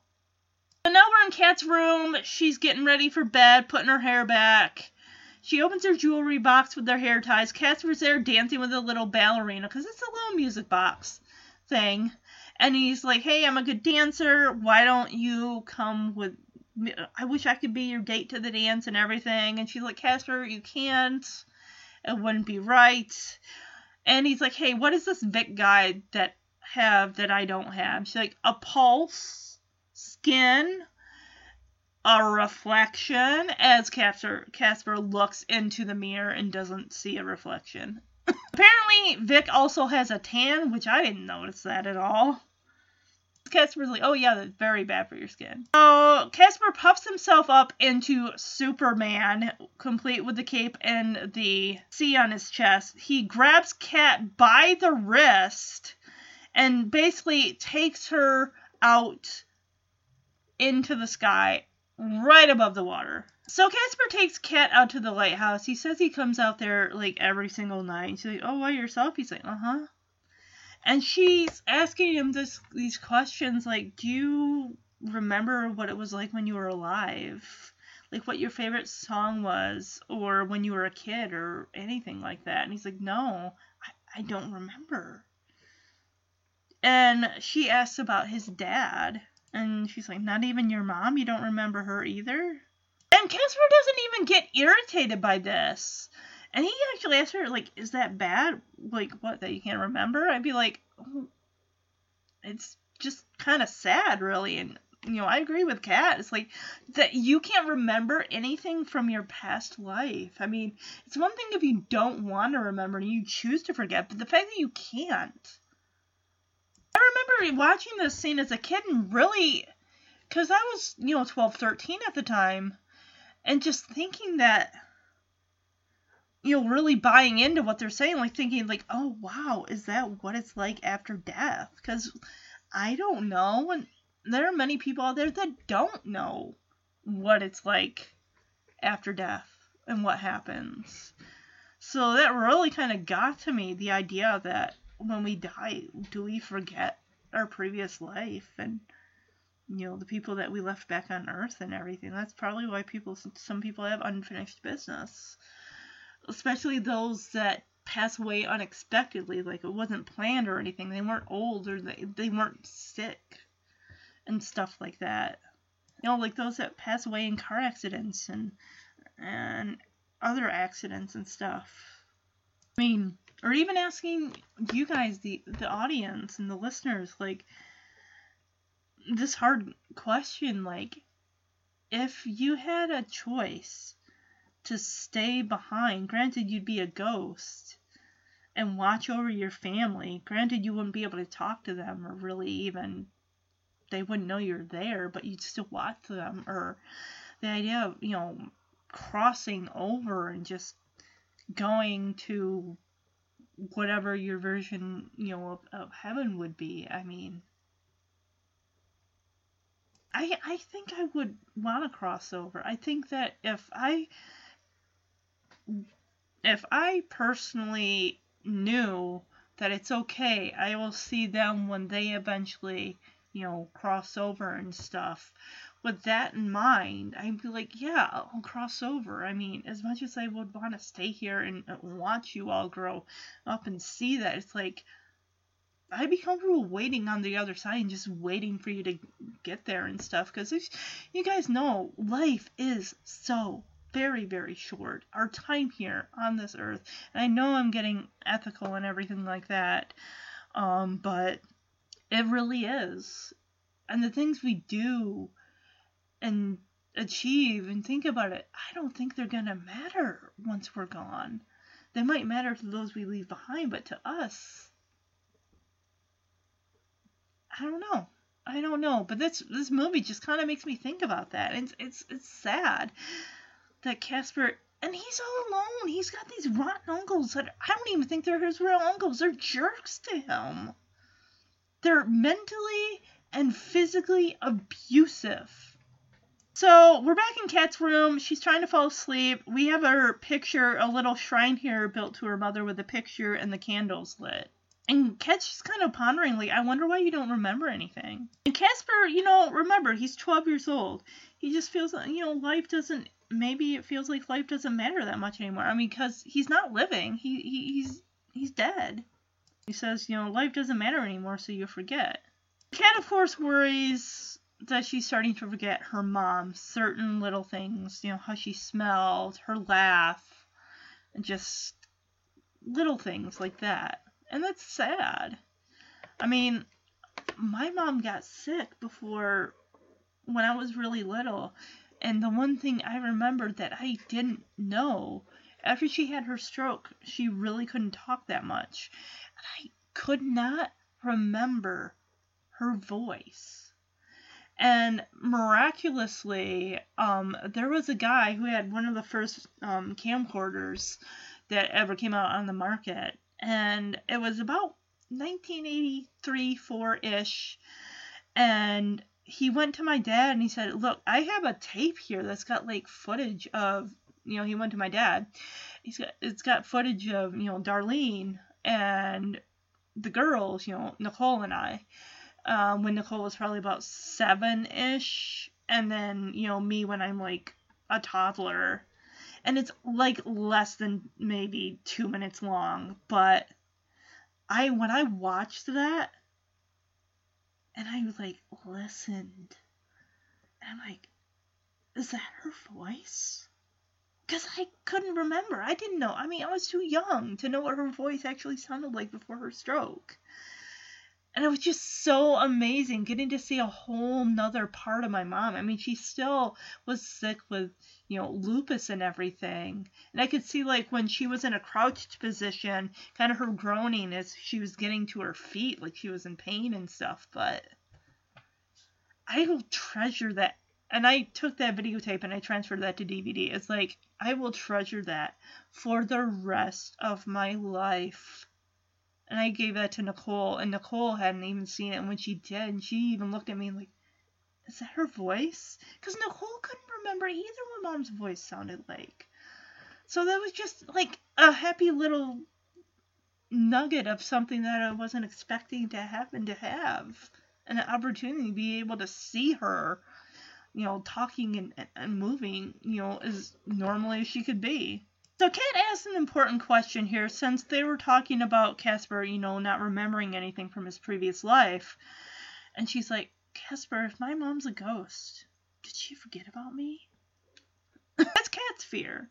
Casper's like, no, she'd never forget you. And Kat is lying in bed, and Casper, I think, is just his adoration of Kat. Like, oh no, you're unforgettable. In his mind, it's like she's just the most beautiful creature that ever walked into his life. And he's just fascinated with her. He's got a crush on her, and she's his friend and everything like that. So Kat is pretty much just about asleep. And Casper's like, Kat, if I were human, would you go to the Halloween dance with me? And you hear her barely say, mm-hmm. And then he whispers this, Kat, can I keep you? And she's like, Of course, he kisses her without her permission. And she's like, Casper, close the window. It's cold. Or I'm cold. And Casper kind of realizes then and there, it's like, that's all Kat is. He's not going to be able to have a body. He's not going to be able to hold Kat and be any more than just a ghost, a friend. So, of course, the Halloween dance comes up at the breakfast table, and her father is just like, oh, I'm sure we could roll you in some aluminum foil and you could go as a leftover. Like, I'm sure that I could whip something up. Ugh. Kat's like, no, Dad, actually, I want to be able to, I don't want to just be cute and cuddly like a bear or a kitten or whatever. She wants to be looked at as, attractive. A nice costume for a teenage girl. Nothing too flirty or whatever, but something that would make a certain boy find her attractive. She's got his Visa card, so she says, I don't want to look cute. I want to look nice. Like date nice. And, of course, he finally looks at her and is like, oh, okay. So he's like, honey, I think it's time that we sat down. And Kat's like, it's a little late for that, Dad. And he just kind of looks at her with this, like, weird, nervous look, like, how late? And she's like, oh, don't worry, not that late, trust me. Like, Mom already gave me the sex talk. Turns out, Miss Crittenton has not paid him, so they are living at that place with next to no money. And that Visa card that Kat is holding is pretty worthless. It's not gonna get you much. So Kat just hands him back the Visa card and like, look, I'll find something nice for the party. And then, of course, we hear the trio all, it's my party and I'll die if I want to. And, of course, Kat side-eyes the camera like, Dad, can you please promise they won't crash my party? And he's like, well, I'll do my best. We are working things out in therapy, so maybe. Like, dude, you have no control over these ghosts. They run that house. So Dr. Harvey goes in for his next session with the Ghost Trio, and Stretch is the one who's running the show. He's pretty much the head honcho of the trio, like telling them what to do, what to think, ordering them around. And he's like, no, it's happy hour time, as they whisk Dr. Harvey away to basically get him drunk. We see in the window Dibbs and Kerrigan are kind of looking through the window, seeing what's going on, if any progress is being made, as they see the ghosts whisk Dr. Harvey away. And mind you, that treasure that Kerrigan really was after, she's still gung-ho about finding that. So she figures Dr. Harvey's away, Dibbs and I can kind of look around, and because legally that place belongs to Kerrigan. And Dr. Harvey is pretty much just the caretaker while he's trying to get the trio out of there. So Kat's up in the attic looking at stuff in old boxes, and she's got a surprise for Casper, and it's all his old toys from his childhood back in like the 30s or 40s. There's really cool carousel. There's a huge looking toy Ferris wheel, a little toy gazebo, a little toy, what looks like maybe a little lion is inside a circus cage on wheels. It's really cool that all these toys are starting to spark some memories for Casper. Like, maybe that's what he needed, was to see familiar things.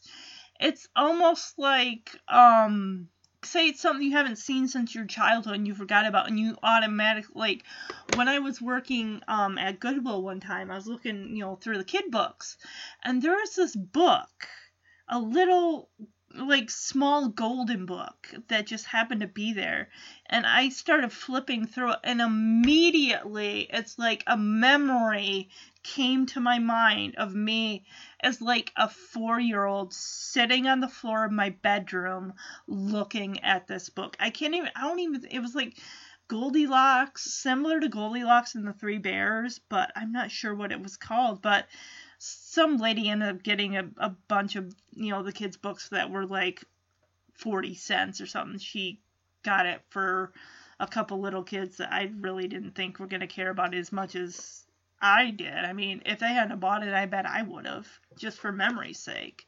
But it's little things like that jog, they hit a certain spot in your brain that hasn't been touched for ages. It's like in the movie Bruce Almighty, with the long filing cabinet of every memory and every thought that Jim Carrey's character ever had was in this filing cabinet. And it's almost like things, after a while, to replace new memories, old ones get shoved in the back of a filing cabinet and don't get let out until something is there to trigger it. Okay, Casper's real name was Casper because there is a human hand with 5 fingers, a human child hand with 5 fingers, handprint that says Casper. And apparently he has a toy train that goes around on a track around the room named Hootie. That's a clever name. So even higher up, because this is a huge manor that's got at least 4 to 5 to 6 floors, even higher up is where Casper's found his mother's dress, and it almost looks like it could be an old wedding dress. And he puts it on Kat. It's a little big, but not by much. And he's like, that was my mom's. She's like, oh, Casper, this is perfect. He's also got a blue baseball hat with a yellow bee on the front. So my guess is that's got to be way back from when, like, baseball was, like, invented, practically. Like, back in the 30s. Well, I don't know if baseball was invented back in the 1930s, but it had been going on for a little bit longer than that. So, well, Kat is checking out her reflection and how the dress looks on her in the tall mirror there. Casper finds the sled, which leads to a very dark memory. Sadly, we learn how Casper died. So his dad had gotten him Casper the sled, And then he acted like Casper couldn't have it because he didn't know how to ride it. And then one morning, Casper came down for breakfast, and it was just there waiting for him to ride. So Casper took the sled out, went sledding like all day from like 8 a.m. to like 9 p.m. Just couldn't stop. Didn't even come in for dinner or lunch. He just, I'm going to sled all day, every day, up and down this hill until there's no more snow. Casper's dad told him, like, hey, that's enough. Please come into the house. Casper couldn't stop. He's like, I'm having too much fun. And then Casper gets more sadder as he's saying, it got late, and then it got dark, and got cold. And Casper says, and I got sick, and my dad got sad. So Kat sits down next to him in Casper's mother's dress, and she asks him, what's it like to die? And Casper's like being born, but backwards. So Casper said, I remember I didn't go where I was supposed to go. He said that he stayed behind so his dad wouldn't be lonely. My guess is the mother probably died from grief. Or maybe, what if she had been committed or something? So his father creates this Lazarus machine, which is Lazarus from the Bible. So here's pretty much this Lazarus of Bethany, also known as Saint Lazarus or Lazarus of the 4 Days, venerated in the Eastern Orthodox Church as Lazarus, the 4 days dead after he rose again, is the subject of a prominent miracle of Jesus in the Gospel of John, in which Jesus restores him to life 4 days after his death. The Eastern Orthodox and Roman Catholic traditions offer varying accounts of the later events of his life. Alright, yeah. So there are a bunch of newspaper articles here with headlines that say, McFadden youth dies. It says, pneumonia claims life of 11-year-old. Maybe Casper died on his 12th birthday. I don't know. Let's see. Father invention machine. Mysterious activity at Whipstaff Manor. Father invents resurrection machine to raise dead. These newspaper headings are all in shadow. Kat picks up a picture and asks, is that your dad?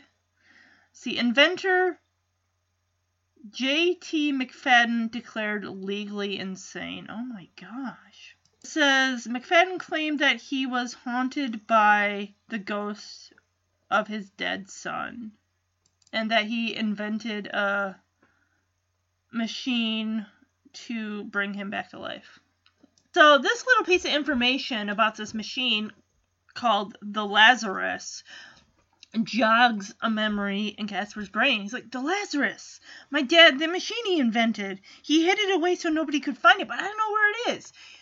He of course, can't travel through walls like he can, so he's like, well, I guess we're going to have to take the long way. He's like, wait till you see it. It's going to be so great.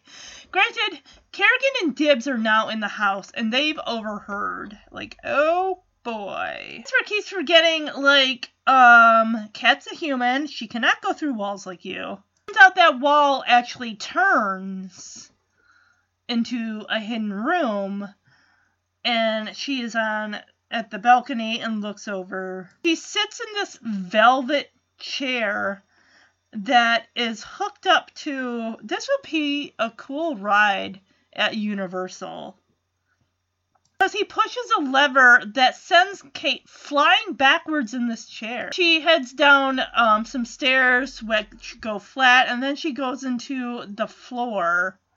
And this is like a whole haunted house, like dark and spooky and foggy. She's going so fast she has to shut her eyes are shut. Of course, this machine's got a bunch of stuff connected to it as she's riding down. It's like puff balls for the face, for his complexion, toothbrush, shaving cream, razors, which looks like also like spray hoses from a car wash. Rinse him off. This is a creepy machine. Also, like, a hairdryer thing. It's almost like she's in a moving car wash. And now we get these ginormous combs that look like, because they're one on each side of her face and then one up top. I bet those were to comb those lamb chop or mutton chop sideburns if the guy had them. And of course, a bow tie. Casper, when the ride finally stops, Casper says, well, my dad had a little trouble getting up in the morning. So, unbeknownst to Casper and Kat, Dibs and Kerrigan are now down there. Casper mentions the vault, which of course, Kerrigan's $ eyes are like, oh yeah, that's right, the treasure's in there, I bet. And Kat's like, well, Casper, where's the machine at? And it's below this, what looks like a murky, fog-covered floor. And he's like, well, I know that there's a way to raise it, but I'm not sure.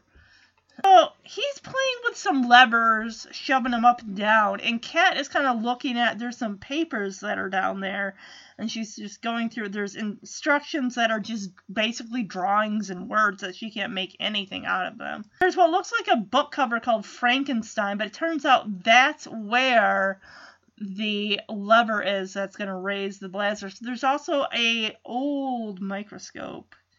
He hits the button, presses it, and that's what makes the machine raise.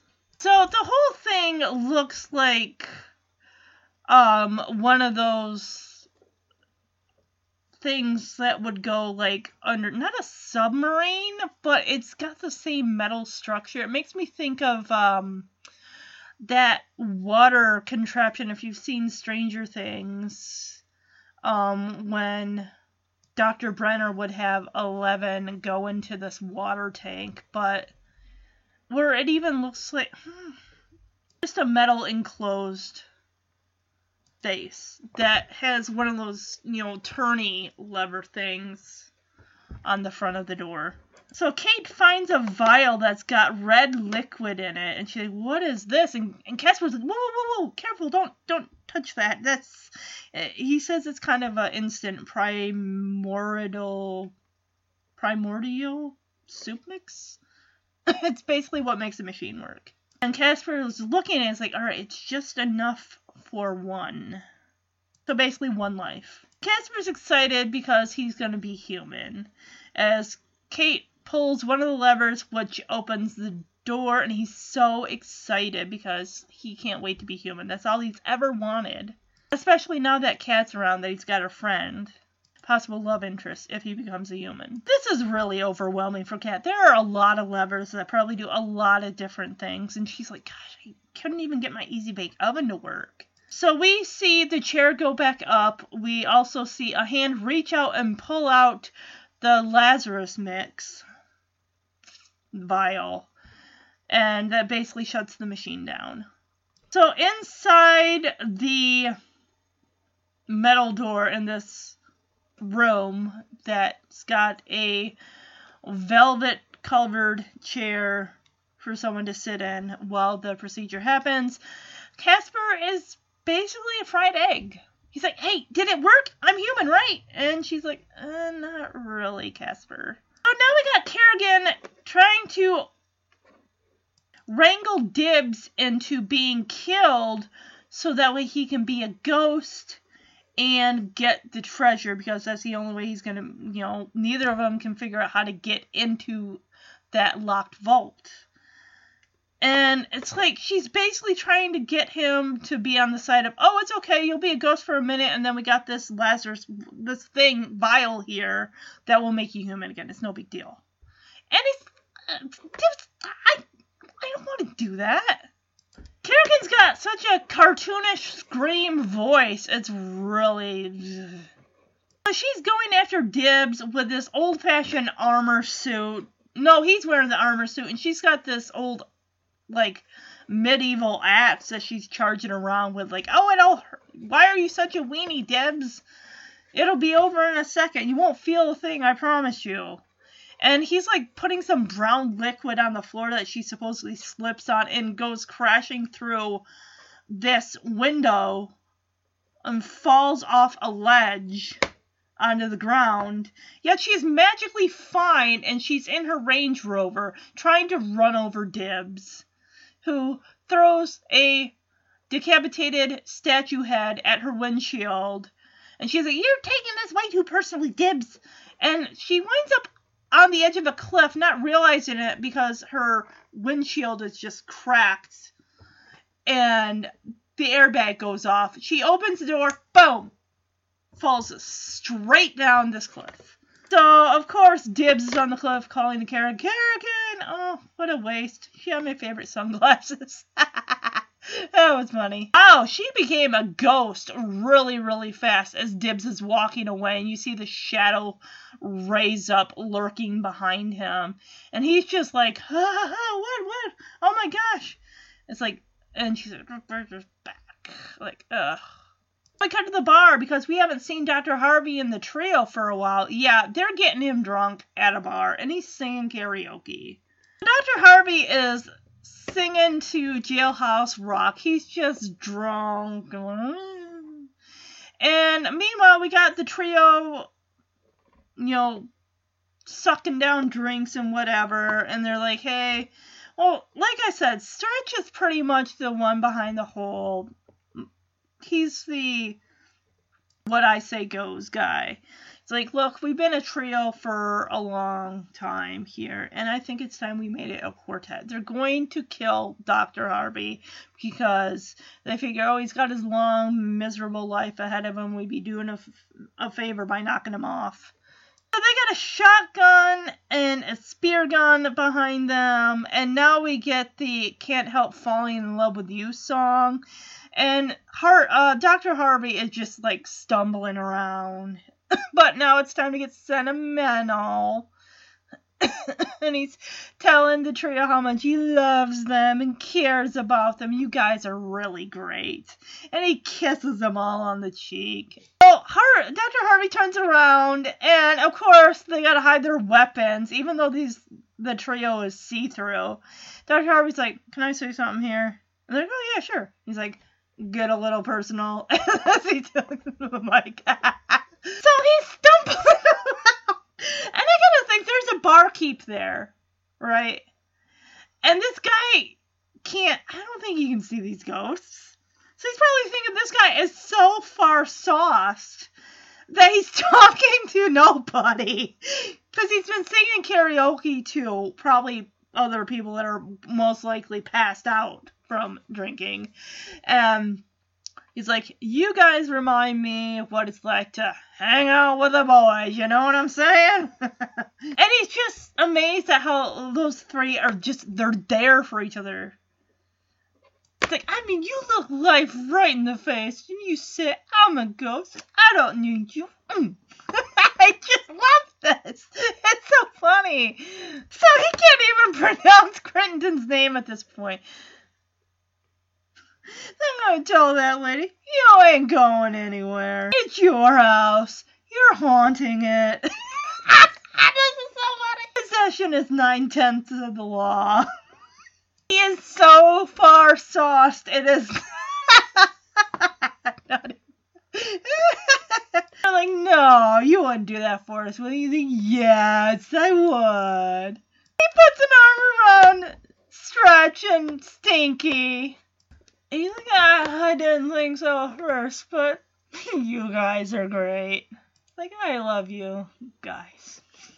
Kisses Stinky right on the lips! And kisses Stretch right on the cheek. And of course he kisses Fatso right on the lips. Like, no. They are changed ghosts. They like Dr. Harvey. Like, I can't kill him now. So Dr. Harvey's like, slams a glass down, breaks it. He's like, alright, boys! The night is young, And he starts walking backwards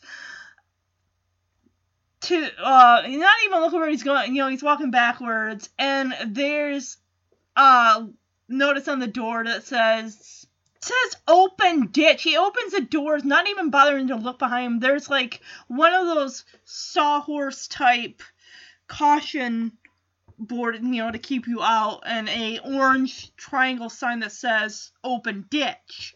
Like, we're gonna clean out every bar in this town. And of course Fatso's, the trio are like, oh no, stop. We're gonna booze it until we lose it. Of course the doors close on him, falling backwards into this ditch. How deep is this ditch? He's basically dead.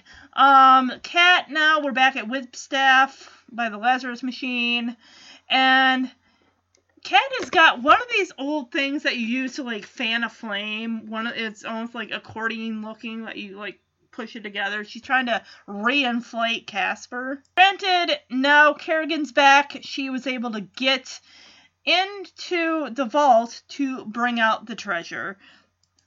So Casper's like, "That's my treasure!" And she's like, "No, you mean my treasure." And Cat's like, "Miss Crittenden?" And Kerrigan's like, "In the flesh." Well, in a couple minutes, as in she's going to use that Lazarus liquid and make herself human again. So Dibs is coming down on the chair, and he's got the Lazarus liquid. And she's like, "What are you doing, Kerrigan is?" And he's like, "I'm helping you, remember?" And she, of course, doesn't. He's like, "I have this." Cat's like, "No, that's Casper's. You stole that from him. After she tried to kill him. Are you serious?" Casper, luckily, is one step ahead as he stops that chair right in its tracks. So Casper pokes Dibs in the chest, causing him to fall backwards into the water. And he grabs quickly the Lazarus liquid. Casper does, hands it to Cat, sends her up in the chair because Halloween party, guests are there. She's got to go up and take care of them. There is only one chaperone, that teacher, with like 20 plus students there. So she leads the teacher and the classmates into the house, into the whatever part you want to call that. While Vic and Amber have split off from the group and they're sneaking into the place. Amber is basically white face makeup. She's got red blood, like, dripping from her neck, almost like she sliced her neck or whatever, like, ooh. They're being huddled into the entryway of the house. We hear Kerrigan's cackle from downstairs as they're trying to get into that locked box of treasure. Dibs is trying to get at that treasure with a crowbar. He's not having any luck. Cat comes back down with the vial of Lazarus liquid, and Casper's there.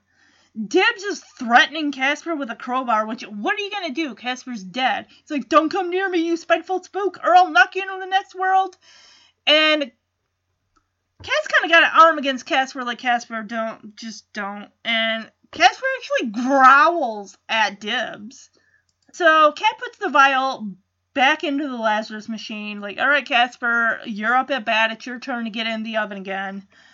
In the oven. I don't like that. I am so sorry. I should not have said that. Into the Lazarus machine, excuse me. But when they open the door to it, Kerrigan pops out. And she's saying, "Hey, poppin' fresh, it's my turn in the oven." And she's yelling at Dibs, "Get this thing going." Dibs has got the treasure, sets it down. He's like, "Kerrigan, how kind of you to drop in." Like, finally he's had enough of her crap and taking orders from her. Like, "I'm done. You're a ghost. What are you gonna do to me?" Nothing. So Dibs pretty much seems like he's gonna be calling the shots. He's got the Lazarus juice, Lazarus liquid. He's like, "This is the only thing that can make you a human again, and I got it. What are you gonna do?" He's like, "You can haunt me all you want." Oh, he's like, "I learned a lesson from you. Always kick them when they're down. And baby, you are 6 feet under. What are you gonna do to me? Like, you can haunt me all you want. I'm gonna be in a gigantic house with lovely purple wallpaper, great big green carpet." This guy's wearing green. "And a little dog named Kerrigan, just like you." He's like, "I got the power, I got the treasure." And she's like, "You got a flight to catch," as she slams him through a window. And we don't see him for the rest of the movie. He's done. He's gone. Well, if she survived going through a window and was able to get in her Range Rover, how is he not still alive? So she's got the Lazarus liquid, Kerrigan does, and she looks at Cat and Casper like, "Any other takers? You want to try to take me on?" And Casper was, no, but are you forgetting something? And she's like, no, I'm not. It's like, well, what about your unfinished business? So Kat kind of takes over, like, your unfinished business. She has no idea what they're talking about. That's why they don't cross over, because ghosts, they have unfinished business. And, of course, Kerrigan's like, I have no unfinished business. I have my treasure, my mansion, I have everything. He's like, I'm just perfect. As a beam of light goes through her, and she realizes, yep. And she's like, no, I do have unfinished business. Like, too late. You already said you don't. You're crossing over. Bye. Wouldn't want to be where you're going. They didn't trick you at all, Kerrigan. You're just an idiot. So, Kat catches the Lazarus liquid, and Casper's treasure is revealed, which is a baseball and a baseball mitt that is very old. So, it's an autographed baseball that's really dirty and gross. And he's like, it's autographed by my favorite player, Duke Snider of the Brooklyn Dodgers. So there was, in fact, a Edwin Donald Duke Snider, nicknamed the Silver Fox and the Duke of Flatbush, was an American professional baseball player, usually signed to center field. He spent most of his Major League Baseball career playing for the Brooklyn and Los Angeles Dodgers, later playing one season each for the New York Mets and San Francisco Giants. He was born in 1926 and died on February 27, 2011. I'm looking at these baseball cards of Duke Snider from 1955, 1957, but the picture of Casper's father looks like of the Victorian era, like the 1920s or something, or early 1900s. I don't know. So, Kat's like, okay, we don't have time to play with your baseball and mitt. We need to get you human with the Lazarus liquid. So, into the machine you go. Right before, however, revealed, sadly, that her father, Dr. Harvey, is now a ghost. Now, Kat is an orphan. Oh my god! This is not good. Now, Kat's, like, accusing, like, definitely the trio. It's like, what have you done to him? And Stretch is all like, nothing, he's just a little dead. So, there's a big difference here between the trio and Ghost Dr. Harvey. Dr. Harvey's got glasses, he's got hair, he's got his green cardigan. So, Kat, of course, knows, like, if he's a ghost, he's not going to remember her. So, she's like, Dad, it's me, it's Kat. And he's like, Kat? Kat Ballou, I don't know who that is. And, of course, the trio's not any help when they're like, catastrophic, catatonic, crepe soup. Like, oh, God, stop. This is a stressful situation, and you're not helping. Granted, why would they, right? So Kat's crying. She's just like, Dad, don't you remember? And she sticks up her pinky. And Dr. Harvey is like, oh, I remember. And he does a basically pull your finger joke. And she's like, no, this. As she links her pinky with his. And finally, it clicks. Like, oh, honey, I'm so sorry. I didn't mean to. What have I done? And she's just crying, and your heart breaks for her. It's like, you're dead. What can you do for her? She's an orphan now.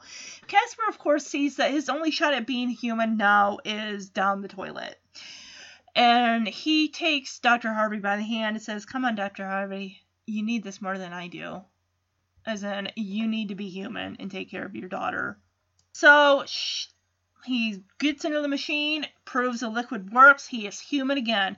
Casper, of course, is happy for the reunion, but of course, that was his one shot to be human. He sacrificed his one chance for her to be reunited with her father. That is a friend there. Of course, Kat's party is upstairs, happening without her. Casper's like, oh, you better get to your party. And she and her dad are up there kind of looking down above at the party going on. And she's like, what about you? And he's like, hey, this is your party. You go do your thing. I'll be all right. So now we cut to Amber and Vic, which I'm happy we never see them again after this. They're looking in this large mirror, and Amber is on Vic's shoulders with the white face makeup and the bloody neck, and she's dressed in like a white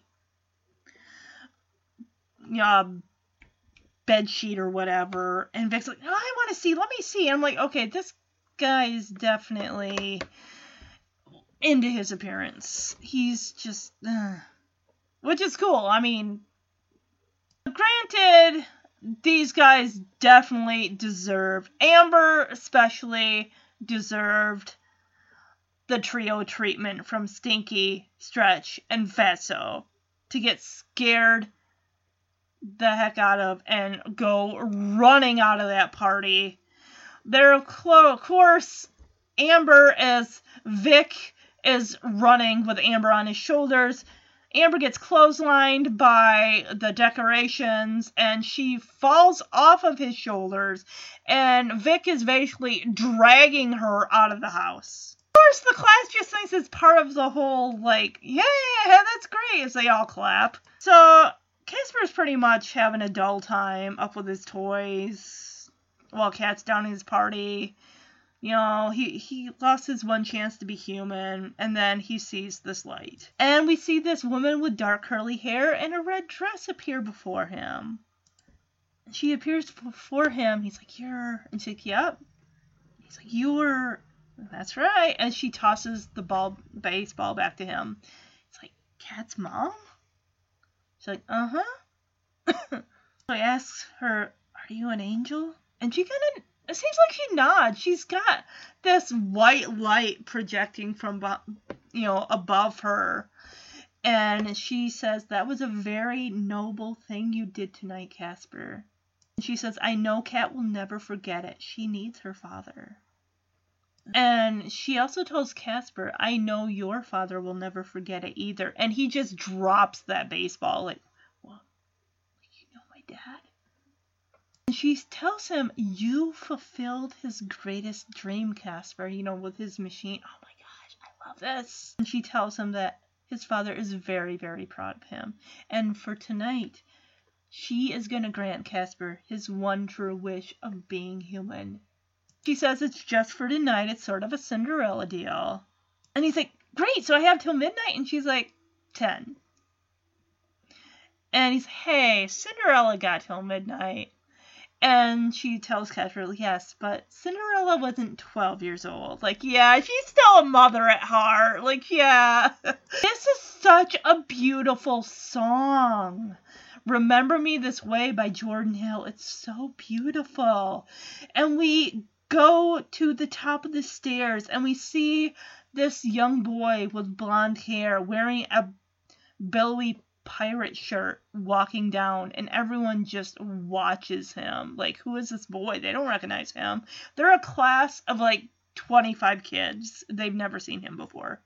And poor Kat, she's just sitting alone by herself. No one's asked her to dance. The whole time we see the back of this boy's head. We don't know that he's Casper yet.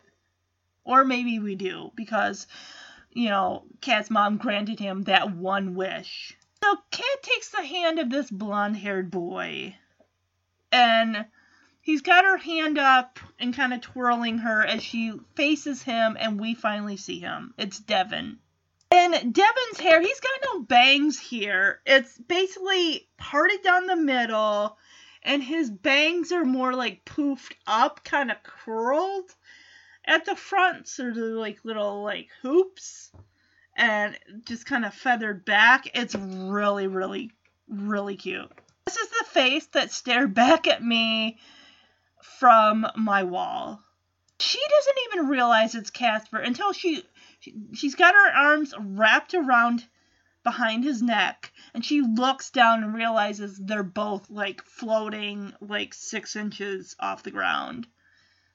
And she realizes that and just clings to him. No one else realizes this couple is like floating 6 inches above the ground. I told you I was a good dancer.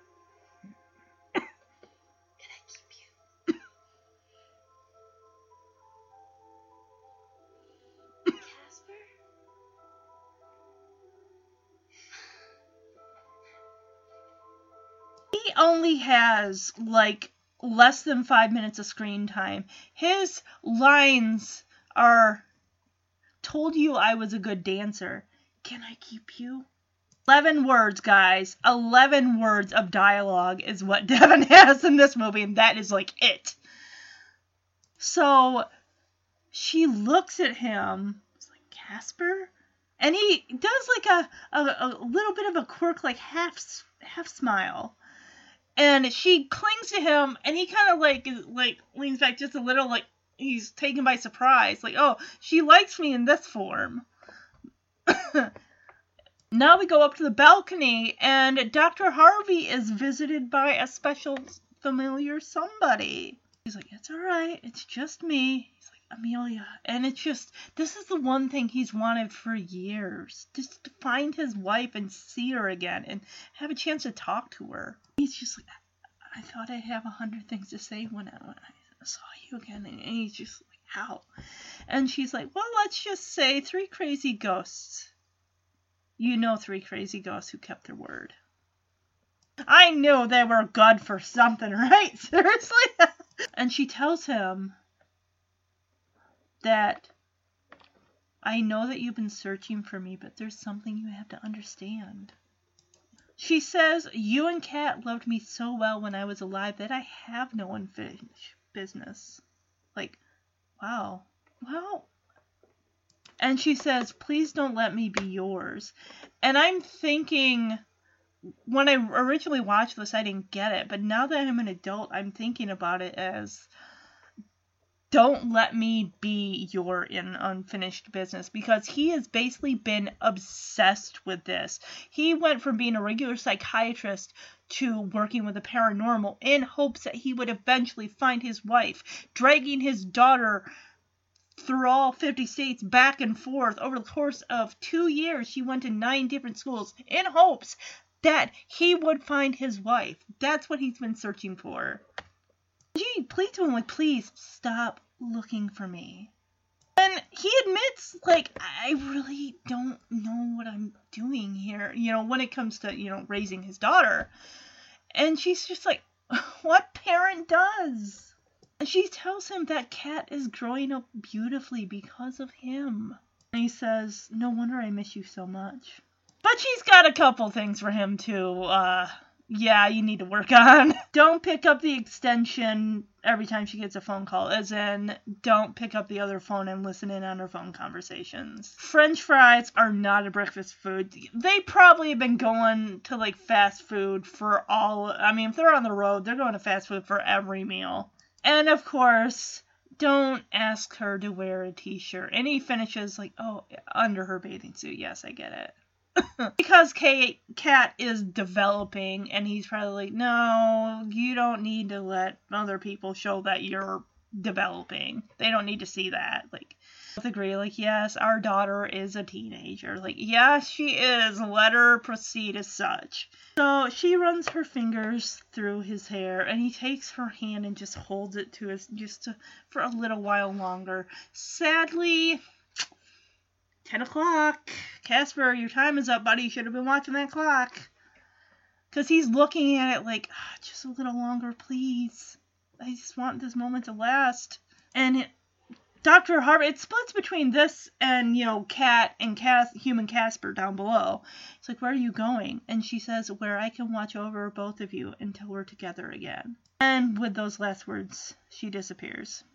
And we get Kat pulling away. By then, now everyone's stopped dancing and are all looking at Kat and this boy. And Kat just kind of looks at him with a confused look on her face, like, Casper? It's like, yeah, we already did this. And he figures, like, this is my one true last chance to do what I've always wanted to do. Be able to kiss Kat and have her feel that without, like, Casper, it's cold. Shut the window. As he's kissing her, he is starting to turn back into his ghostly form.